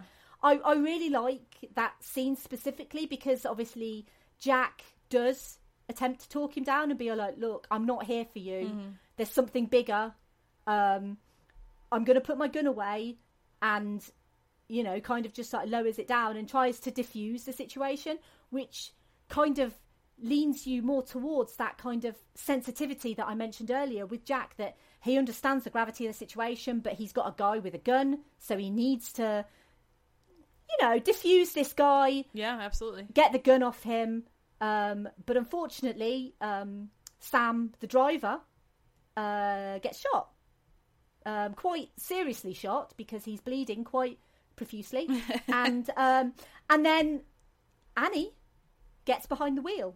And at first I thought that she was sitting on Sam's lap, which I thought was a bit weird. But then I realised that they'd actually taken him off the seat. They move him, yeah. Because so she kind of gets in front and then they move him. But I remember thinking for a long time that she was sitting on the guy's lap. And I was like, that is very inappropriate, Annie. He is bleeding so much, Annie. Yeah, you are not helping him with his blood flow even. Yeah. Blood rate. What's blood rate? You know, this attractive young woman just all of a sudden plonks herself on his lap. But yeah, so they've moved Sam, the driver, and they're taking care of him, and then obviously the truth comes out that there is a bomb on the bus, and at that point, the bus is already at 50. Yes, it is. Because Sam has put his foot down in this bus. It's the only bus in the world that seems to be able to travel at 50, because buses here, it doesn't matter whether you're on a 30 road or a 50 road or a 60 road, they are going to do 30. So British buses can only do a maximum of 30 miles an hour. I swear to God, it's the bane of my life being stuck behind a bus. I was going to say, I think it's the same here. I've never seen a bus going faster than maybe 40. And we also have really terrible public transit anyway, so... Yeah, I mean, it's not brilliant here, but I think most buses are limited in speed anyway now because of pollution and all of that. So, I mean, any kind of big vehicle tends to be limited here now anyway to 40 or 50. So yeah, another very 90s thing that there's a large passenger bus that's doesn't have a speed limiter on it, so it can go above 50, regardless, as we've mentioned before, of the traffic in Los Angeles and the surrounding area, which obviously I think she does do a good job, because they do. There are a couple of scenes where she's like, you know, stay on or get off kind of thing, and he's like, get off. And because of the traffic and it's all building up, and you're kind of like, well, what do you do in that situation? Well, you've kind of got to go where the traffic isn't going, but I'd argue in LA the traffic is everywhere. No, exactly. Which is why I think I love so much, you know, at first they get onto the, you know, the unopened section of the freeway, and so you're like, then they're able to keep the 50 because there's no other cars there. And then when they have to make the very improbable jump across the unfinished part, they decide to get to the airport, and I always remembered being like, that's really smart, because the runway is big enough that even when you have to turn, you can keep at 50 for such a wide turn. It's just, this script is amazing. Yeah, and that's the thing, it's genuinely clever, because you would, if you're driving towards an airport, you've got an airport in the vicinity, you know, an airport is literally just 2 lines of tarmac that kind of just goes round and round. So it's like, and it's got to be wide, and it's got to, you know, be wide enough on the corners for a plane to go round. So it's kind of, well, that actually makes so much sense that it's almost like ridiculous. It makes so much sense that they'd go to an airport.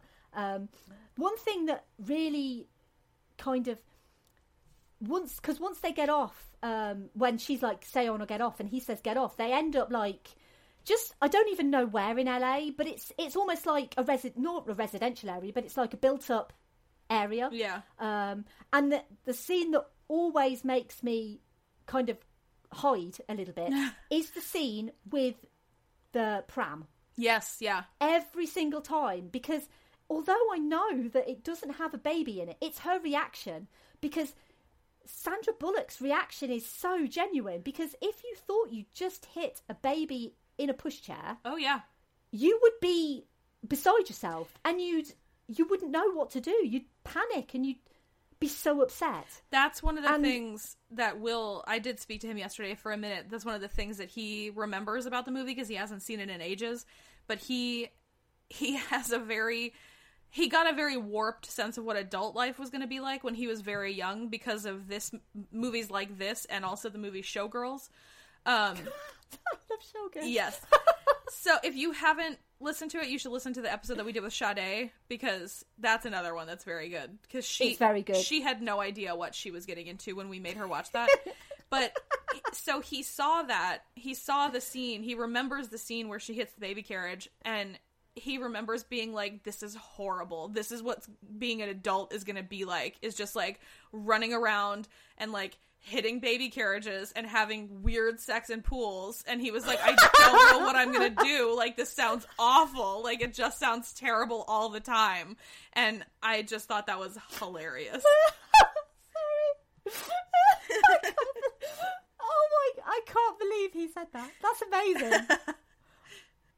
But yeah, that when she does hit the carriage, and I remember I know that it happens, but every single time the revelation that it's cans, just like, oh my god, it's not a baby.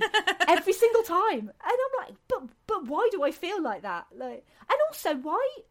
I don't understand why would she be pushing a baby carriage full of cans? I think she's homeless.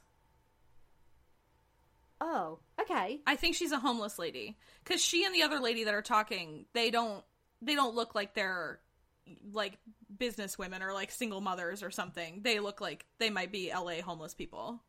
Oh, I just assumed they were just a couple of women just like out for coffee, maybe. And no, I think she's supposed to be homeless. That might be a uniquely American interpretation.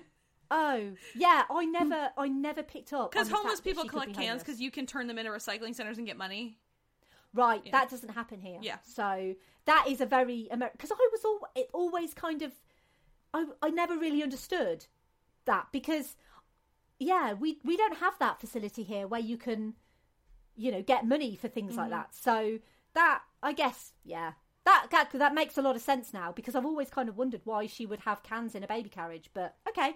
So I've learned something new. Yeah, because then you can go, if you collect enough cans, you can go turn them in, you can get money back for them, and then she could buy food, basically. Right. Yeah. Okay, because, yeah, I never thought about her being homeless. I just assumed she was just a lady with a carriage full of cans. Well, in that case, then maybe she's just mentally ill. I mean, now I'm saying it out loud, it sounds ridiculous that I just thought she was a random lady with cans. Cans in a carriage. And now it makes sense that she's a homeless lady. Yeah. I mean, okay, so I've learned something new about my interpretation of this particular woman has been wrong for 25 years. That's cool. I'm happy with that. Oh, and I've just realised the other thing that happens that always shocks me is when... So... Jack agrees with Payne because they obviously try because they've got like that big wide load truck that kind of comes across and goes next to the bus, and Mac, who's like the chief, kind of says, "Oh, we can get these people off the bus now," and Jack's like, "No, he knows, he can see because obviously the helicopters." We can't get anyone off the bus. He's expressly said, no one can leave this bus. So I can't get anyone off the bus. But obviously the driver is severely injured. So Jack agrees with Payne on the phone. Yes, you can get the driver off the bus. And I do kind of feel like Payne at this point doesn't need to show mercy to the bus driver. Yeah, not at all. So the fact that he is showing mercy... I don't feel like he's doing it for the sake of the bus driver. I think he's only doing it because, and like Jack says, it will show charity to the people who are going to give you this $3 million or whatever you want, that you value human life. So, and that's the only reason he's actually doing this. But obviously all of the other passengers are confused and want to know why they can't get off the bus. And then we have that lady who... Now, this has always kind of irked me. So, Jack has specifically said to Mac, we cannot get any passengers off the bus. He will find out, he will blow the bus up if the passengers try to get off. So they unload the driver onto the low-loader van, not van. It's like a flatbed truck. Flatbed, yeah, flatbed truck. And then this lady is obviously standing by the doors. And the colleagues that were there, when Jack said, we can't let anyone off the bus, he's going to blow it up, start saying to her, come on, lady, we'll get you, come on. Yeah. And, I mean, idiots. I mean, kind of, there's moments in this movie, a couple moments where one or all of the people in the scene are acting kind of stupid, and this is one of the worst ones for me because I really love Beth Grant, the woman who plays Helen. Yes, yeah, she's really great. I've followed her for a long time. I've liked a ton of things she's been in, and I get it, and she does a really good job because she looks utterly terrified, and all she wants to do is get off the bus. She can't stand it anymore. I totally understand, but at the same time, you're like, I don't understand how you don't just sort of like trust the authority figure in that moment. Trust Jack. He's trying to do what's best. He's gotten the injured person away. And I also, while I do think his police colleagues like Mac and the other guy, who was also in Silence of the Lambs, by the way, playing almost the exact same role. I didn't even recognize him. Not the black guy, not Mac, the other one. No, yeah. I didn't recognize anyone that I knew. Yeah. They both of them are like, it's like they forgot what just happened. I know! And that's the kind of thing where I feel like having the two screenwriters might have damaged it a little bit, but only in very specific moments, because the other one is is with Annie later after they've gotten off the bus and everything, and she just gets out of the ambulance. And I'm like, yes. Girl, stay in the ambulance. Your hot dude is coming back for you. You just gotta give it a minute. Yeah. And she gets out of the ambulance and is like immediately taken by Dennis Hopper. And I'm just like, come on. Yeah. Yeah. No, I do kind of feel that obviously there was a little bit of stupidity kind of shown. And sometimes I kind of feel like if characters act a bit stupid, then you can kind of forgive them on, as long as it's kind of within their character in a way that you kind of feel like, okay, so maybe these police officers are just really stupid and they just didn't hear. And you can kind of understand from, I think the character's name is Helen. Mm-hmm. So she's terrified and she's on a speeding bus and she's been told there's a bomb. You can completely understand why she would want to try and get off. Yeah, because she's petrified. Hers, I understand. And honestly, and that one doesn't make me angry because I feel like the cops and the bus riders don't quite understand it the way that Jack does in that moment. But the Annie moment really bums me out because it feels like she's been so savvy the rest of the movie, and it's in that moment where it's just like she's like, I'm bored. Like, I'm gonna go outside. I'm bored, and I'm just like, I feel like there's stuff to play with in an ambulance. I feel like I wouldn't get bored. You know what I mean? Like I would make myself busy. I would just like read stuff in the ambulance or something. Because I kind of feel like with that scene in particular, like the whole point of her leaving the ambulance is so Payne can, like you say, come and find her and take her. But I kind of feel like a guy of his level of intelligence, we know that he can portray a police officer. I mean, he could have quite convincingly portrayed an ambulance driver. Yeah, and I think that's like, it's one of those things that it's like, it's just that moment where you have to suspend your disbelief, where you just are like, you're like, I understand that she has to be out of the ambulance for him to take her. I get it. It's fine. But it's like, last night it really struck me. I was like, Annie, what are you doing? Yeah. And you do kind of feel a little bit like you say, why are you even leaving the ambulance? You've just been through a very traumatic experience. Yeah, like lay down. You have several injuries. Yeah, just like chill out, love. Your hot man is coming back, trust me. Yeah. Keanu's not going to leave you. He's a sensitive man. Right. He cares for you, he's going to come back. But yeah, anyway, so unfortunately, Payne sees this lady trying to get off the bus, and so he detonates a bomb under the steps. And it's one of the scenes that really kind of triggers something for me when she goes under the wheels, because I don't know, I guess that fear, I mean, as a driver, obviously you drive with as much care and attention as you possibly can. Yeah. I am one of these people who brakes for animals, and I'm not ashamed to admit, if a squirrel or a rabbit or whatever is crossing the road in front of me, I will try and stop my car. I am not going to hit that creature. You're really not supposed to stop, but I do too. And I know that, if someone behind me was, couldn't stop, then I would get in trouble. But I can't, with all, conscience and justification, hit something like that. But it has happened. And I think, I can't remember, I think it might have been a squirrel or something. And I had to stop the car. I was so upset. Yeah. I was sobbing my heart out. It was years and years ago. I was sobbing my heart out. I had to stop my car at the side of the road because I felt it go under the wheels. And I don't even like it when I hit something that's already been hit. Yeah. Like by accident, it's awful. Yeah. And just that feeling of, going over something, it petrifies me. Because it's like, and also the fact that this is a human being who's scared and just wants to get off the bus, and she's been killed. We don't know if she was killed by the blast, but we assume she was.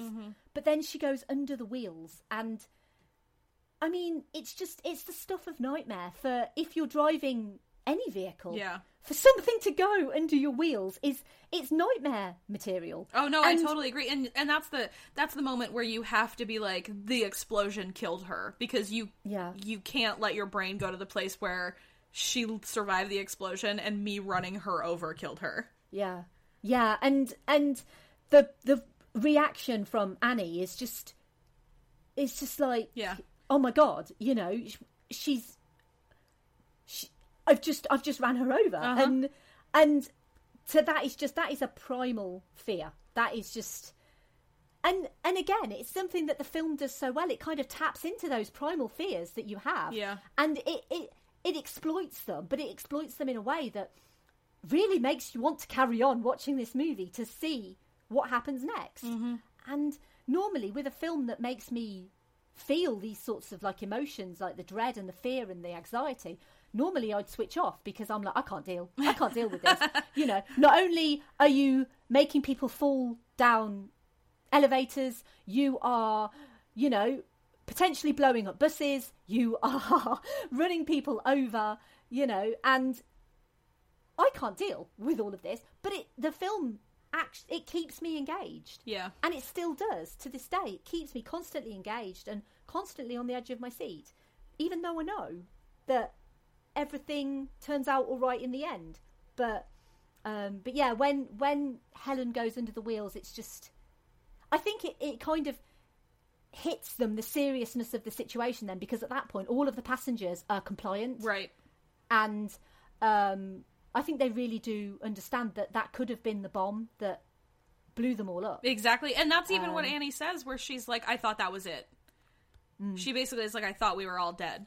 And like, that's such a, confronting your own mortality that way must be terrifying. Yeah. And then also not only the guilt of her going under the wheels, but the guilt that you're still alive and she's gone. Yep. And I think Annie kind of says, you know, she was just, you know, just on the bus, you know, just like we're all on the bus, you know, she just wanted to get from A to B just like everyone else, and now she's gone and I'm still here. And yeah, it's the sadness of obviously losing that character, but the guilt of the people who've essentially survived to, you know, carry on. Yeah. It just must be horrendous. You just don't know how that would make someone feel. But again, it's another thing that this movie does so well, is that you do understand and you can feel the empathy, you know, for these people and what they're going through. And obviously it helps that the characters, I mean, you don't really meet many of the characters on the bus. You only really meet, obviously Sam, the driver, and Annie and Helen and Ortiz. And I don't remember what the tourist's name is. I think it's me. Stevens. I think they only call him by his last name. It's Alan Ruck. I know that. Yes, yeah. Alan Ruck. Yeah. So I know his face because obviously Ferris Bueller. Cameron from Ferris Bueller. He also is in real life married to Mireille Enos, which I find astonishing. Who's that? She is. Oh gosh. Well, she was first on Big Love. She played she was a set of twins, and then she was on The Killing, and now she's on that Amazon show called Hannah. Oh, I've not watched any of those things. She was in World War Z. She was the wife in World War Z. Oh, I've seen that. Yeah. I don't... She's beautiful. Yeah. She's beautiful, redheaded, stunning. Oh, okay. Yeah. Yeah, well, World War Z is one of those sorts of films that it's, because it's, and I mentioned this actually on a previous episode, because it was something that was the Cabin in the Woods, the writer Drew Goddard kind of came in and rewrote the third part of that. So that's kind of where I've recently known of that link to World War Z. But yeah, I always found that film to be very kind of uneven in its tone because of that sort of shift towards the end. But I think I own it somewhere, so I should maybe watch it again. I mean, it was okay, but I don't remember her specifically. Yeah, she's just super pretty. If I was going to tell you to watch anything she's been in, it would be either her run on Big Love or 100% The Killing, because it's excellent. Well, I have seen The Killing, but I've seen the original Swedish. Oh, yeah, no, the version, the American version. Yeah, is what I'm talking about. So I've never seen the American one because the Swedish one was so fantastic, and I guess where kind of remakes are concerned, like I've seen quite a lot of European sort of cinema in the vein of, you know, quite a lot of, well, not quite a lot, but I've seen like the original Swedish Let the Right One In. Yeah. And then I saw the American remake, Let Me In, and I much preferred the original. Yeah, I'm similar with that, like the Girl with the Dragon Tattoo movies. The Swedish ones were so much better than the one that they got off here. But having not seen the Swedish version of The Killing, I will say the American version of The Killing is excellent. The only misstep, I think, is that you don't find out who killed the girl at the end of season 1, and I think you should. It like takes you till the end of season 2, which is kind of a bummer. But the performances are what you want to watch it for. Yeah, yeah, and I mean, I'm assuming the plot is similar to the original Swedish version. But yeah, I mean, obviously, I would recommend the Swedish one, but then I've not seen the American one, so I can't really compare. Yeah. But basically, what we're saying is, whatever version you want to watch The Killing, because it's really good. It's quite good, yeah. It is really good. And sorry, going back to Speed, because this podcast is about speed. I know, people probably don't think it is. Contrary to popular belief. I'm surprised my husband hasn't texted me yet and asked if we were still going, because it's been a minute. It's been quite many minutes. So at this point, obviously, because Harry has been investigating behind the scenes, and they've taken clues, for example, the fact that this guy uses a gold watch as the timer for his bombs, and they basically start searching the records of cops, and essentially they find out that this guy used to be a cop, and because Harry's seen his face, he knows what he looks like, and so they find out that it is Howard Payne, who happens to have a property quite close by.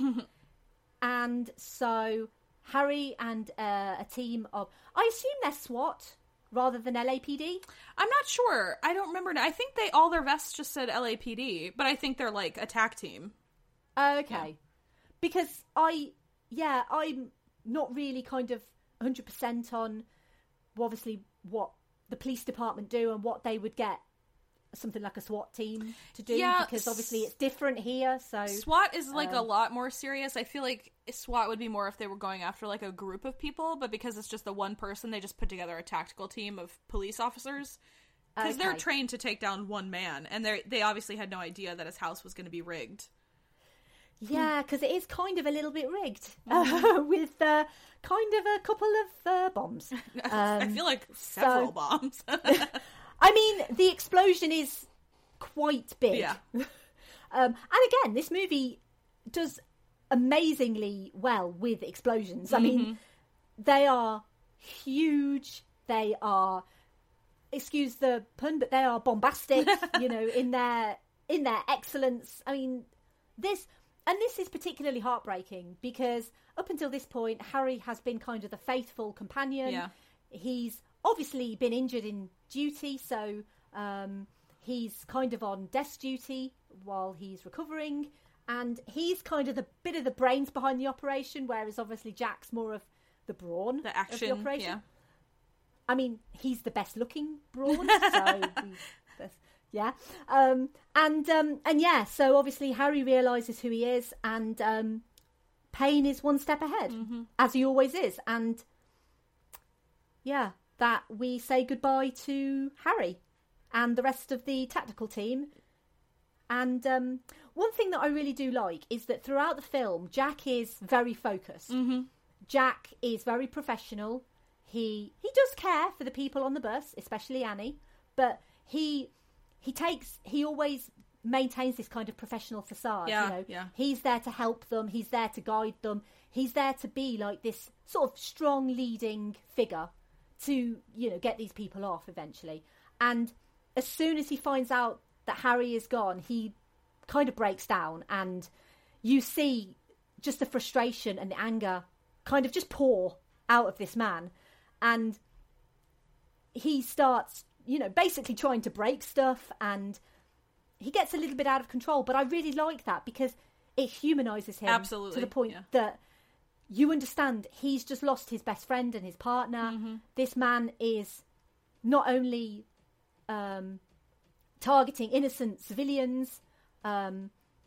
He's also kind of now going for these cops. Yeah, I mean, it's like just a game to him. Like, he's just playing a game, and it's legitimately hurting other people. Yeah, and it's like he has this vendetta now against these 2 police officers right. who stopped him the first time.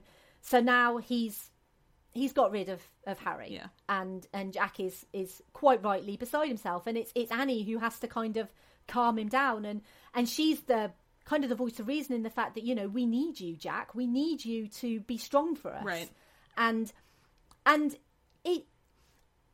think a lot of action movies kind of forego that kind of character development. They kind of forego that humanizing of the characters because it's all about the action. And you mentioned earlier Michael Bay, and he's kind of quite famous for, oh, well, if you've got a good-looking woman in a tight shirt and you've got some explosions going off and some CGI somewhere else, then that's what the people want.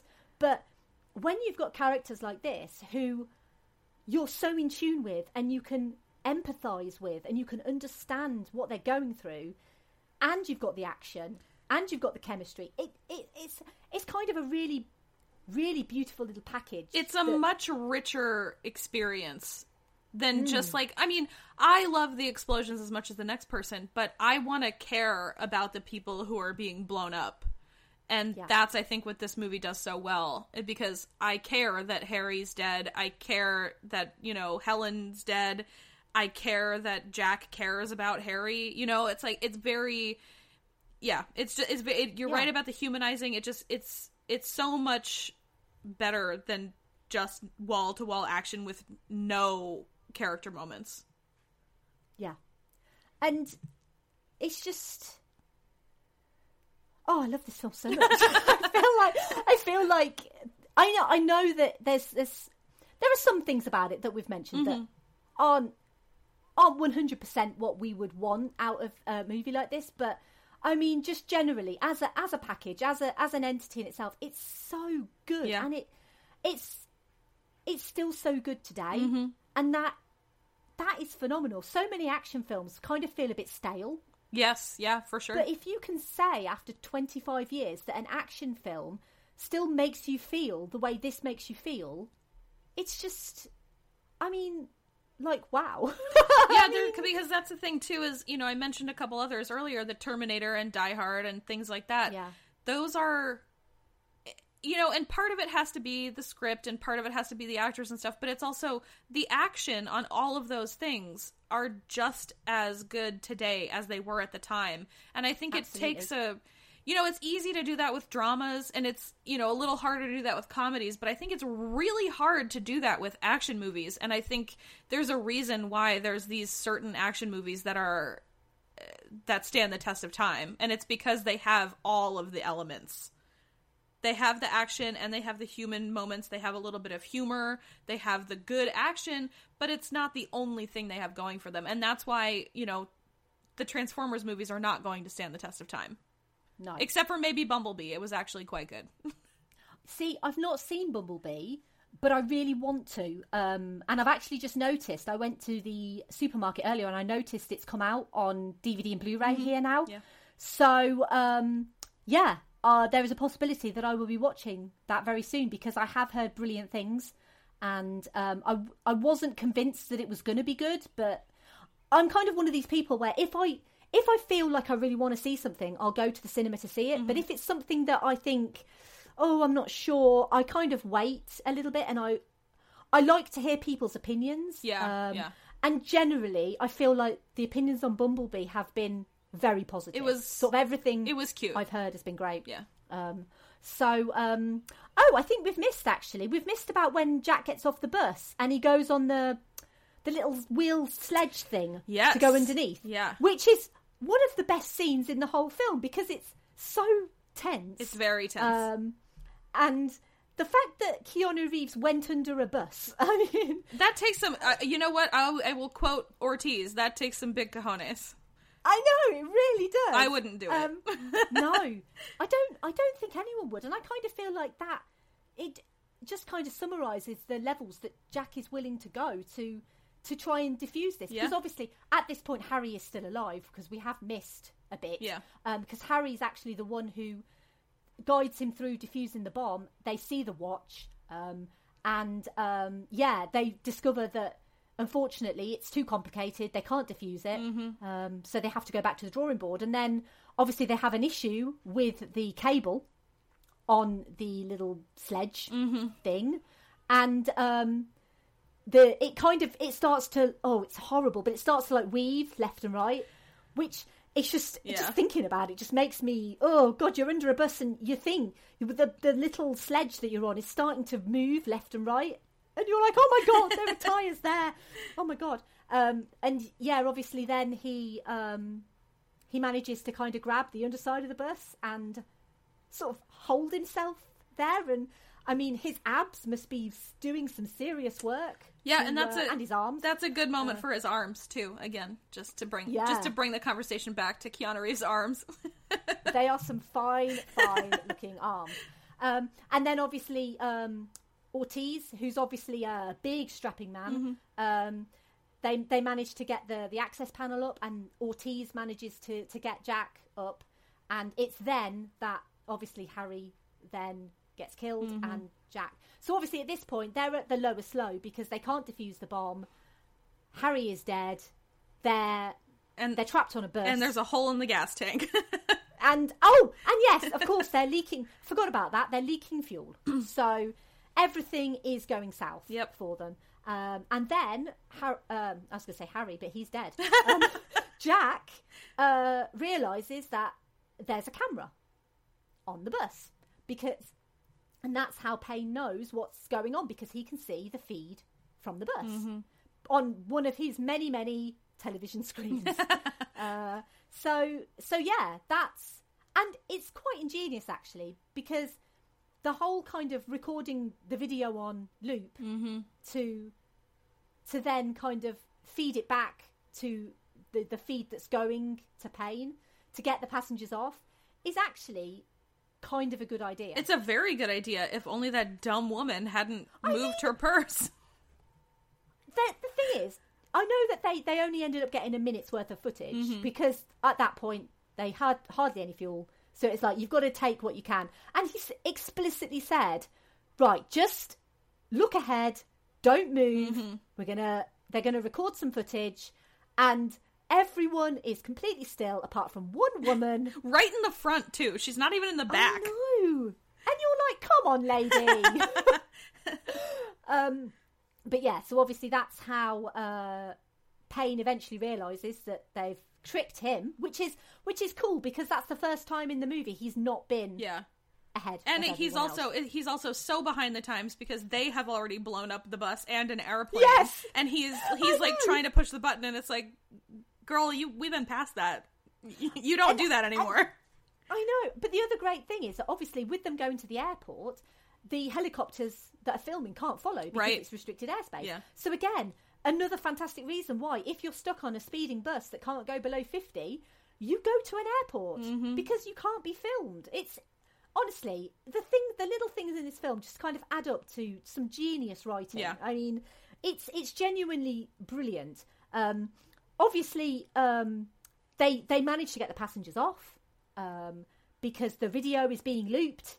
So until Payne sees the stupid woman, and the bit that I love the most is Annie getting on the access panel and then Jack getting beside her, and they've obviously looped some cable or something around the steering wheel, and they've put it's like a pipe to hold the gas down, on the gas pedal, and and then they managed to get off, and it's such a great scene because it's obviously full of action, and then you kind of get them kind of on this panel, and they kind of end up at the end, and it's just that's honestly really that's one of my favorite shots in the whole movie, when they are rolling down the tarmac, the two of them on the access panel, because it spins them around, and it's just such a weirdly beautiful shot in the middle of this really kind of like workman style movie. And I think that's another thing about Jan de Bont being a cinematographer, where I think he probably tried to get that on purpose. It just looks so graceful and strangely beautiful in this movie, and I love that moment so much. And then last night when we were watching it, we got to that point, and I was like, oh shoot! I was like, this movie still has like half an hour left. I like always forget about the end. I'm always like, they got off the bus, yay, that's it. And I was like, oh no, there's like a whole other thing. Yeah. Because it's like, you kind of feel like, oh my God, I can finally relax now. Mm-hmm. Because the bus has exploded into a plane, which apparently is cut out of a lot of showings. Oh. Because of the sensitivity of planes blowing up. Interesting. I assume. I was actually told that by the guys at FlixPod, because he mentioned to me about how much he loved the movie Speed. And Jeff specifically said that, yeah, this particular one scene is cut out of... It's not cut out of all copies. I think it's probably only copies that are shown at certain times, like, or certain places, like maybe planes, for example. I was going to say, is it because of 9/11 or just because of whatever? Just because it's a plane? I think it's just because it's a plane, maybe. But I think obviously post 9/11, I think that there has been a lot of sensitive material such as this that has been removed from, because that's what I was going to say, certain media. If you're on a bus that has to go over 50 now, you are not going to be able to get into an airplane tarmac, just so you know. Oh, of course. Yeah, because it's not going to work anymore like it did in 1994. Yeah. So basically what we're saying is, if you are stuck on a bus doing 50, then you're kind of screwed. Yeah. Because, you can't. Tuck and roll. Tuck and roll out the window. I mean, because the security at airports now is so much different to how it was in, like, 1993 or 94. So, I didn't even think of that when I was saying it earlier. But yeah, you're absolutely right. Because, the bus... So the bus is gone, but as you mentioned earlier, Payne doesn't know. Because he's just seeing this video on loop, so he just thinks, oh yeah, they're still standing there. And he doesn't... It's weird, because you would think for an intelligent man, he would think, well, why have they not moved for 20 minutes? Right. They're just like still... Jack's still got like his arm up, like looking straight ahead, and they're not talking. You'd think he'd pick something up, but he doesn't. He just picks up the purse moving. Yeah. So and they obviously, because they want to keep up the pretense that they are going to drop the money, they go to the money drop, which is just like a garbage bin sort of located on the corner of somewhere, and the money gets dropped, and Payne then obviously realizes that there are snipers everywhere. There are snipers. He's been busted. The recording's on loop. He gets angry. He's like, oh no, my plan's been foiled. I do want to say this is some of the most wonderful scenery chewing of any performance I've ever seen. Dennis Hopper is so fun in this movie as the villain. He really is. Wonderful. And I kind of feel a bit sad because we've not really mentioned him at all, because we've all been like, oh, Sandra's so pretty, and oh, Keanu's so pretty. I mean, Dennis Hopper isn't pretty. He was. He was handsome, in his younger days, he was lovely. But him as a villain, like you say, he's very scenery chewing. He's very kind of, he loves his monologues. Yes, I love a good villain monologue. Who doesn't? It's a very kind of villainy thing to do, to explain what you're going to do to someone before you do it. I think he's especially menacing in this film, and I think because, at the end, obviously when he's dressed as a police officer, and Annie very stupidly gets out of the ambulance because obviously you would get out of the ambulance, and she sees a friendly police officer, and obviously he can easily portray that kind of friendly cop. Oh, he's very charming. To get out of the way. Yeah. And I kind of feel a little bit like the character has the kind of scariest thing about a villain is when a villain isn't just a villain. When a villain can have those multiple layers of being a good guy and showing a different facade to different people. I think makes an exceptionally good villain, and a villain who's got a purpose. And obviously we know that Payne's purpose is the money. Yeah. And he's very outwardly, if people get killed along the way, he's kind of like, well, so be it. People get killed, right. but I want my money. So he's got an agenda. He doesn't have any real, affinity to any particular human life or anything like that. We don't really know that much about him, but we do know that he can kind of put on that face of being a friendly police officer. Oh, miss, let me help you. Mm-hmm. And you can fully understand how someone like Annie, who's just been through a very traumatic experience, and she thinks it's over. Exactly, yeah. She thinks it's over. Would see a police officer, because the thing is the audience know that it's Howard Payne, mm-hmm. but from the character's point of view, if you see a police officer and they tell you to do something, you generally do. Yeah, of course you will. And if he's saying to her, "Come with me, miss, Jack's told me to take care of you," mm-hmm. of course she's going to do it. And I kind of feel like that is what we would expect Annie to do. We wouldn't expect Annie to question a police officer. Right. So from that point of view, although I agree with you that, yeah, it was a stupid thing for her to get out of the ambulance, she should have just stayed in there, I can understand why she would have gone with him. Right. From, just from the point of view that the experience she's been through, Jack's a police officer. This man's knows Jack because he mentions him by name. Mm-hmm. Okay, yeah, I'll go with you. But obviously that was a bit of a big mistake. So the money is dropped, and I don't know how he managed to cut through the floor of the pavement. I think he had done it already. Yeah, but I don't understand how would you do that without being noticed? I have that I have no idea. I mean, except for that Los Angeles is friggin' weird. Who knows? Yeah. Well, to be fair, there is no traffic in this version of Los Angeles. That's true. So there was obviously no one around, no bystanders. He could just drill down, get into the sewers, get the money. It's sort of one of those things where you have to be like, this is an alternate version of Los Angeles. This is an alternate universe Los Angeles. Yeah, it does kind of feel a little bit like that, doesn't it? The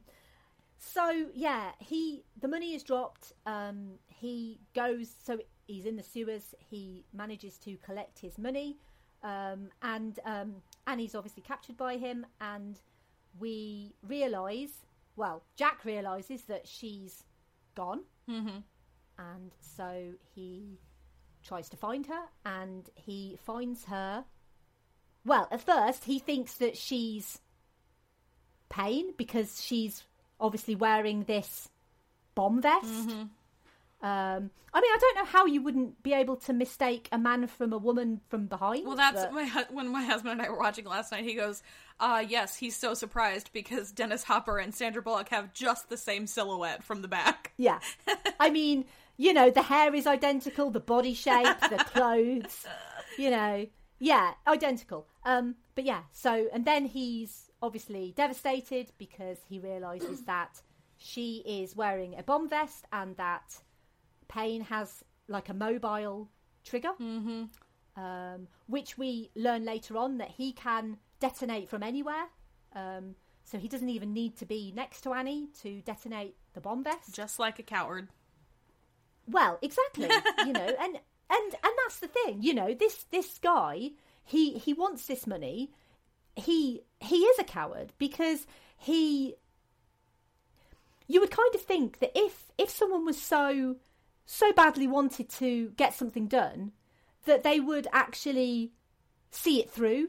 I kind of feel like there's, obviously I know you and Will have spoken about Game of Thrones mm-hmm. in some detail, but one of the things that I love about season 1, specifically of Game of Thrones, is the mantra that Ned Stark has, that, I can't remember it verbatim, but it's something like... the man who issues the sentence should be the one that carries it out? Yes.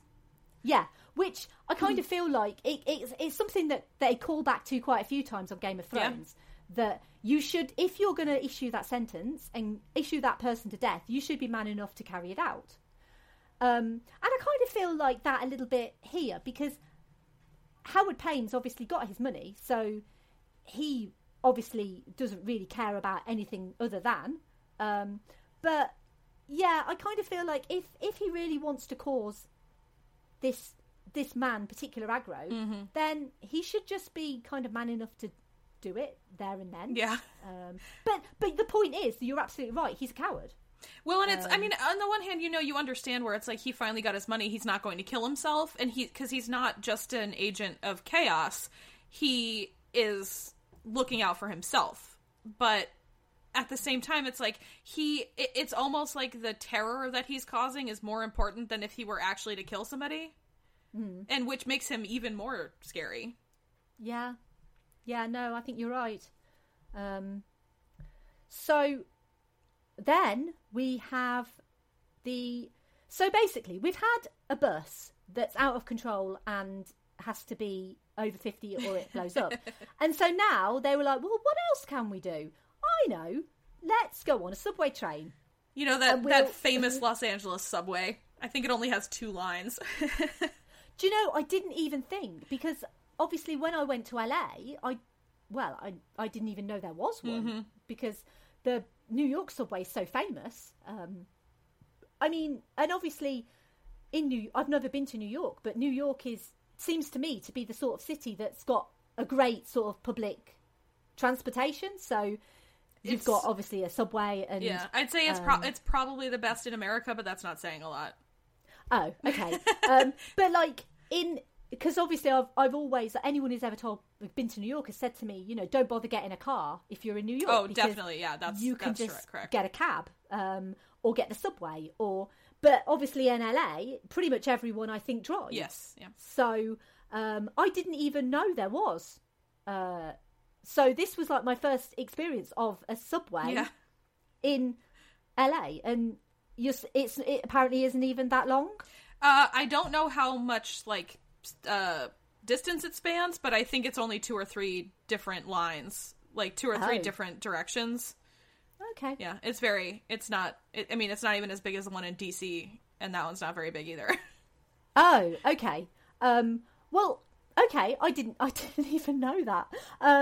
So I'm learning all sorts of stuff about America. This is the sort of stuff I wanted the Fresh Prince to teach me. Well, there you go. That was taking place in Beverly Hills. They all have their own cars too.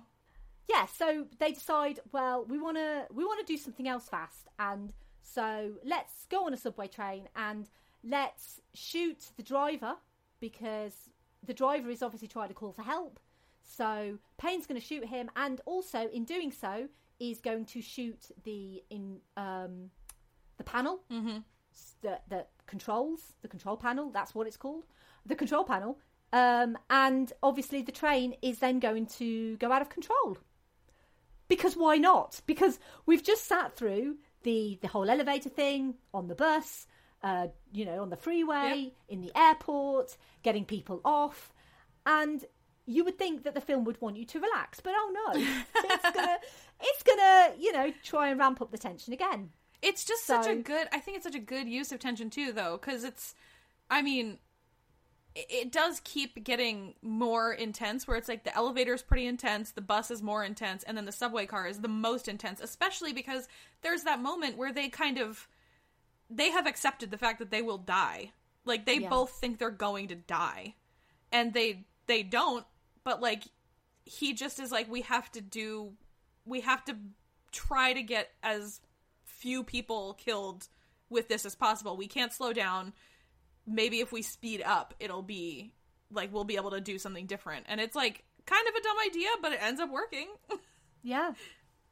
Well, I think that obviously you mentioned earlier about because we didn't actually talk about the jumping the freeway gap, which obviously it's never going to happen in real life. That bus is going to fall all the way down and then blow up in real life. Yep. But obviously the whole point of the subway train is to make it go fast until it reaches the end of the line.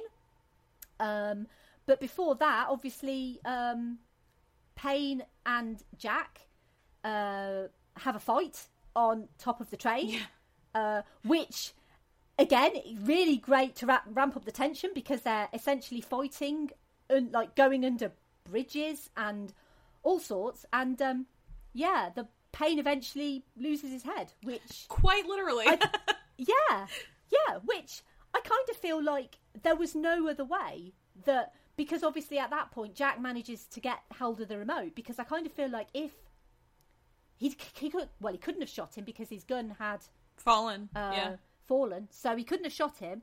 Obviously, punching him wasn't going to do anything, and he couldn't risk Payne letting go of the remote. Mm-hmm. So he just kind of holds him up and holds the remote, and it's it's quite a gruesome way to go. Yeah, it's pretty gross, but it's so good and it's so perfect for the movie. He had to die. There was no taking him into custody, you know. He had to die. Yeah, no, there really wasn't. And also we have to, because obviously the reason why Payne is so upset at this point is that he realizes the money is tainted. Yeah. Oh yeah, he gets splattered in the face with a dye pack. I love it. Yeah. So he is pissed. He's lost his money. He's lost his bus. He's basically lost all leverage. So as you mentioned earlier, he kidnaps Annie. Jack won't shoot her, so he ends up handcuffing her to part of the subway. Mm-hmm. So obviously they accept their fate. But I love the scene where he is trying so desperately to get the cuffs off. He's kicking the subway pole, trying to get it loose. It's tragic, but it's also so hot. I mean, it really is. It's heartbreaking. And I think the music in this movie is so good. I was going to mention the score. It is one of the better action scores, for sure. It's so wonderful. And it's still, you know, as soon as you kind of hear that kind of dun, dun, dun, dun, dun, mm-hmm. dun, it's just like, oh my God, you know, this is so exciting. And then, the score in this scene in particular it's a heartbreaking score. Mm-hmm. It's just, you know, you realise that there is nothing that he can do to free her, and that they are basically travelling to the end of the line,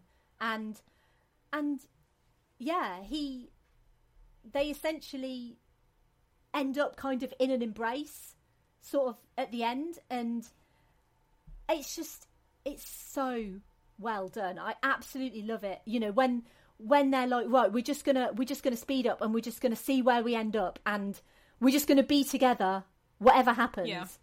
And when the subway train kind of comes through the construction sign, it's just one of the greatest shots. It's just honestly, it's so I still don't know how they did that because it's a physical train kind of coming out and then skidding across the street, and it hits that sort of slightly hits a van, and I'm like, how did they do that? Like, how do you calculate this? I mean, obviously there is someone very clever who's calculating the speed and the velocity that it needs to travel to.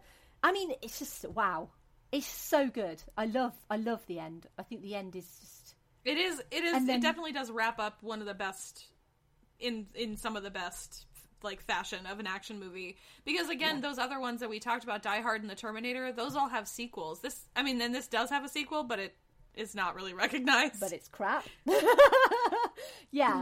And that's the thing. And also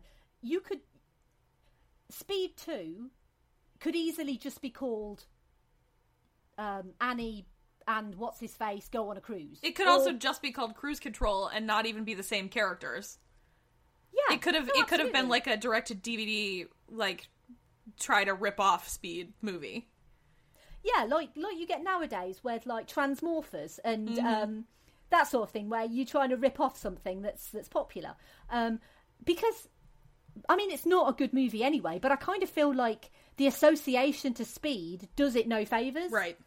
Because Speed is so good, and it's almost incomparable, you know, the two movies, because if, like you say, if it was just called Cruise Control and it was just happened to star Sandra Bullock, then I think people could probably give it a bit more of a pass. As just a bit of a mediocre action movie that just happens to be set on a boat. Yeah, for sure. But the fact it's got the association to this movie makes it so really utterly rubbish. It's damned by comparison. Yeah, absolutely. But as we know, you know, a relationship based on sex, you know, is preferable to a relationship that comes from an intense psychological experience, Sure. or whatever.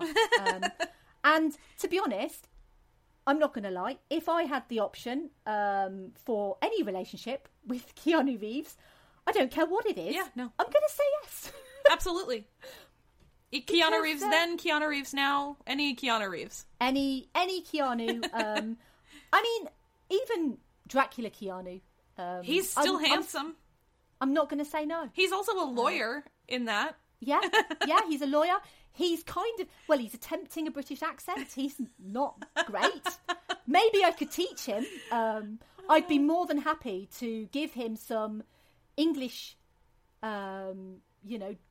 dialogue lessons if he wants to come round, and we can have a coffee, and he can talk to me, and he can show me his muscles, and I will just be like, can I just look at your arms? Like, we don't need to talk. Let's just take the arms out. Let's see the arms. I mean, obviously, I will teach him how to speak in the accent, and he will be very grateful to me. Sure. And he will obviously want to make it up to me, and I will go, that's okay, just you being here, Keanu, is enough for me. Just you and your arms in the same room as me. It's plenty. But however, if you want that relationship based on sex, I'm down for that too. I'm not going to say no. Yeah.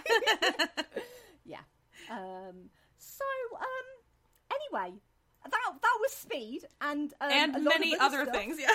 And many other things. Oh my God, we are past the 3-hour mark, and we talked for like 40 minutes before we even started recording. Yeah. So let's quickly kind of go through, because I've got some, obviously I asked on social media for any kind of thoughts or comments on Speed. And I got a few, and overwhelmingly people love this movie, which isn't a surprise because it's really, really good. So my friend Claudia mentioned on Facebook, she said, I was living in LA with my dad when the film was released, and it was a joke to us how clear the highways looked in the film. Also, the clueless tourist. He reminded me of some travel companions in Europe. I mean, I guess some tourists are a bit clueless when they visit places, but yeah, we've mentioned the highways and how ridiculously empty they are, and yeah, then they really are. I had a comment on Instagram from Vegemorph. He said, definitely an underrated classic, a lot of fun and thrilling action sequences, and just enough character and charisma from Keanu Reeves and Sandra Bullock to put you in character-wise. Yes, I'm surprised it's not talked about more these days, especially with Reeves doing so well with the John Wick movies. Well, that's why we're talking about it now, because it's so great, and he's so great in John Wick.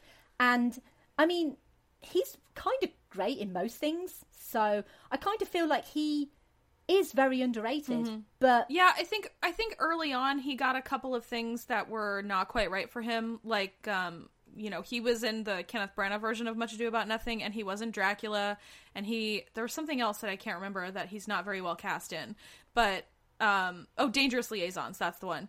And so it's like, I feel like for some reason people still think of what he did in the late 80s and early 90s and the way he was miscast in a couple of things because he was kind of an it guy. And I think they still think of that as opposed to all the things he's done that he's really good at. Yeah. Which is weird. I know. And I kind of feel as well that he does have, at the moment, and obviously based on Speed, he has this kind of action persona, but he's also been in some actually quite good romantic comedies. He's obviously great at comedy, because I have such a fondness for Bill and Ted, and I'm so excited that Bill and Ted are coming back. And because obviously I grew up with those movies, and they were kind of, again, so linked to like my childhood, I do kind of feel a little bit like I really hope it's good, and I kind of feel like it will be. But I'm also a little bit worried about the next Bill and Ted. Yeah, it could go either way. But yeah, but I kind of feel like that's not going to be Keanu's fault. No, and at this point, honestly, I think people are going to love it just because it's nostalgic. Even if the story's kind of crap, I think they won't. I think it'll just be fun. I think people will just have fun with it. Yeah, I think so. And it's certainly one that I'm going to be watching, straight away, because I'm so in anticipation for it. I had some further comments on Twitter. So at Day's Podcast said, "No way that bus made the jump." I mean, yeah, it definitely didn't make the jump. But it's, I guess, artistic license. So, and it looks cool. I mean, it looks really cool when it kind of comes up off the ramp and it's all slow motion. It does look so cool. At Geek Salad Radio said, "Speed is an interesting movie. It's an action movie with very little action and an incredibly low body count. What makes it great is the tension created by its runaway train premise." I think, well, it's a runaway. I think maybe he means bus, but it's train as well. Sandra Bullock earned her star turn as Annie was the surrogate for the viewer, which I think is a fair comment. Because we are seeing everything through Annie's eyes, and she really does earn it. Her career has blown absolutely up, yeah, excuse the pun, since this movie, and this movie was her breakout role, and she, like I say, she's someone who I absolutely adore. Just generally, I think she is a wonderful person, and I think she's lovely, and and obviously, when I'm giving Keanu these English lessons, that's not the right phrase. You're going to be his dialect coach. Yes, that's what I mean. Obviously, the man speaks English. But yeah, when I'm giving him when I'm being his dialect coach, Sandra is more than welcome to also come round and have a conversation with us, and I am up for being her best friend anytime she wants. So, show me the podcast at SMTPcast. This is Lorraine. She says, "I love Speed. I think I saw it on the big screen. I remember it being huge at the time, especially with Keanu coming off the back of Point Break, Bill and Ted, and My Own Private Idaho. Of course, it put Sandra Bullock on the map. Plus, I dated his double when I lived in the US. Oh my gosh. Lorraine, I think we need to talk about this double of Keanu. And I think we also need to know his name, his address, his phone number, his voice. Is he single now? Is he single? If so, we can be available. At the Flicks Pod said, "I saw it when it first came out and was really impressed by its pacing, tension, and wonderful villain turn from Dennis Hopper. I saw it a month later on a journey to America and was amused that they had cut the airport explosion scene out of the plane print." Which is obviously what I mentioned earlier when Jeff mentioned that specifically to me. At Phil the Bear said, "Speed definitely sits up there as an action classic with the likes of Die Hard. Still devastated every time Harry goes to check out the bomber's home. Love that Keanu has brought us Jack Traven, Johnny Utah, Neo, and John Wick. An action god." I mean, he really is, though. He really is. He's so good at it as well. I mean, I know that we kind of keep repeating ourselves on it, but he really is. Well, I made a comment when we talked about John Wick on our show, and he's up there for me with Tom Cruise for action, who's like Tom Cruise and like, you know, Matt Damon with the Bourne movies and stuff. But to me, John Wick next to Ethan from Mission Impossible, I just find John Wick and Keanu Reeves so much more interesting, and there's such a more like alive feeling to the action than it feels so regimented in Mission Impossible, and I think it just feels so much more real in John Wick. Yeah, I love it. Yeah, no, and I think as well, kind of going back to the way Keanu has this habit of really humanizing the character, and I feel like this is just, I might as well just call this the Keanu Reeves episode. Yeah, it's just all about him and a little bit of Sandra. Keanu Reeves, where we talk about Speed a little bit. I mean, we're post like the 3 hour mark. I would say we've probably 3 hours on Keanu, 20 minutes on Speed. I think that's kind of where we're at the moment. But who cares? I'm just really happy that now my episode average is dramatically higher, thanks to 3+ hours of talking to you. I'm happy to be the outlier. I mean, not only are you the first guest I've ever had, you're also literally the record now that I have to beat for guests going forward.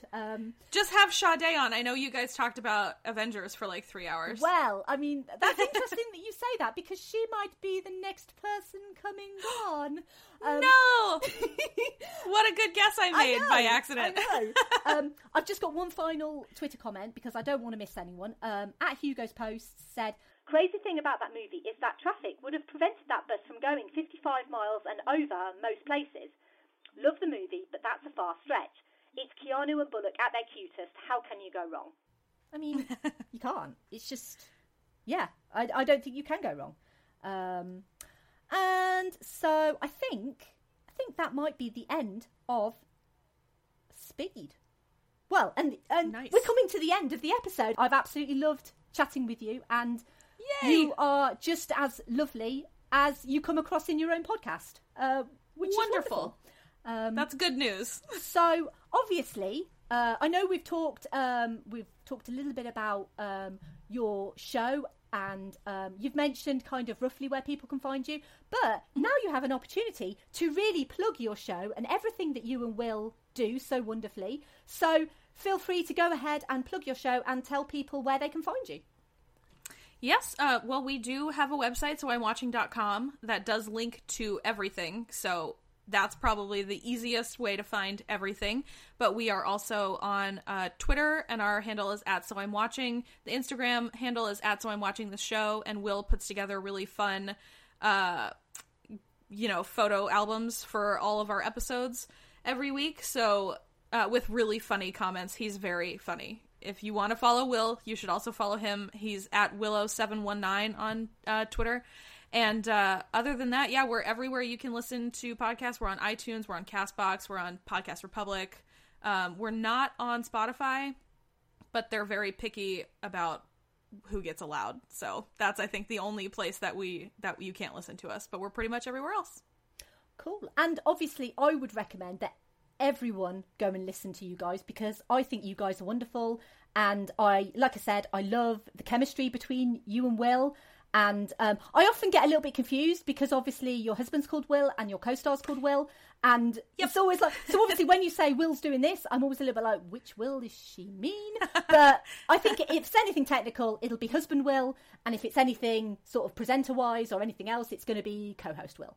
So yes, also co-host Will spells his name with only one L. That's a good way to distinguish between the Wills. So it's been really, really wonderful for you to come on this show and to be my first guest. And honestly, it's been so much fun. And I anticipated it would be long, but I didn't think it would be this long.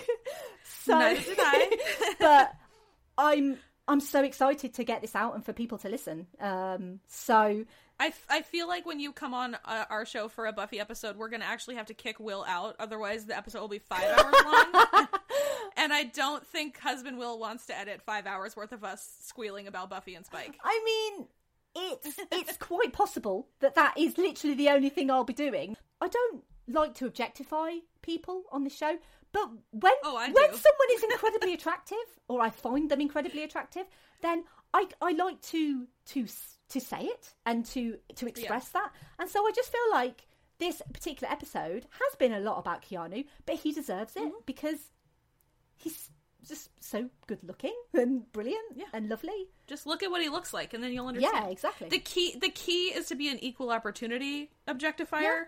You just have to objectify men and women equally, and then it's fine. Exactly. I think Sandra Bullock is gorgeous. I think she was gorgeous then. She's gorgeous now. She's been gorgeous her whole life. I feel like we're going off on a tangent again. I need to take control of the situation. Like Annie on a speeding bus, I need to take control of the wheel, and I need to slow this bus down. And of course, obviously, I am so excited to come on your show at some point. Obviously, we've not planned anything because I know your guys' schedule is crazy at the moment, and you've got a lot going on.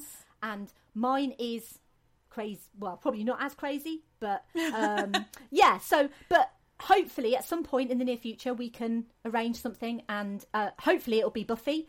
But yeah, I very much look forward to coming on your show and talking about, to be honest, whatever you want. Pretty much anything. I mean, we will figure out something for you before season 6 of Buffy, because it'll be a while before we get there. Okay. So we will keep in touch and figure something out. Sweet. Oh my god. Keep watching on Twitter to find out what. Oh my god, I'm so excited. Right. Okay. So, guys, thank you for listening. As always, I'd love to hear your thoughts on Speed. My next episode will be out in 2 weeks, and as Kristin has correctly guessed, my special guest will be Sade from Offscreen Babble. And rather interestingly, the movie that we'll be looking at, Kristin also mentioned in some ways earlier. Oh my God, the anticipation. It's so tense. What is it? It's like an episode of Speed. So the movie that Sade and I will be looking at, I mentioned on Twitter that it was a fantasy swashbuckler. It's the movie that reinvented the cursed pirate genre, Pirates of the Caribbean, The Curse of the Black Pearl. Oh my gosh. So listen up, my hearties, yo-ho. So yeah. So you were kind of right. When you were talking earlier about the Keira chemistry. Knightley and Orlando Bloom, I was like, oh my God, she's talking about Pirates of the Caribbean. That's my next one. It's so exciting. That's the movie that Sade specifically wanted to talk about. So that's what we're going to talk about. And if you like this episode, I've also done episodes on Titan AE, Captain Marvel, Dread, Who Framed Roger Rabbit, Sky Captain and the World of Tomorrow, Pleasantville, and The Cabin in the Woods. And they can all be downloaded wherever you get your podcasts from. You can follow me on Twitter, Facebook and Instagram at Verbal Diorama. You can email me general hellos, feedback or suggestions at verbaldiorama@gmail.com. My website is verbaldiorama.com. If you like what I do and you want to give me a great review, you can do so on iTunes, and I'd really appreciate that. Or if you want to buy me a coffee, which, as we've established, honestly, I pretty much run on, you can do so at ko-fi.com/verbaldiorama. So thank you, everyone, again for listening. See you next time. And listening to Verbal Diorama will get you a tiny pension and a cheap gold watch. Bye. Bye.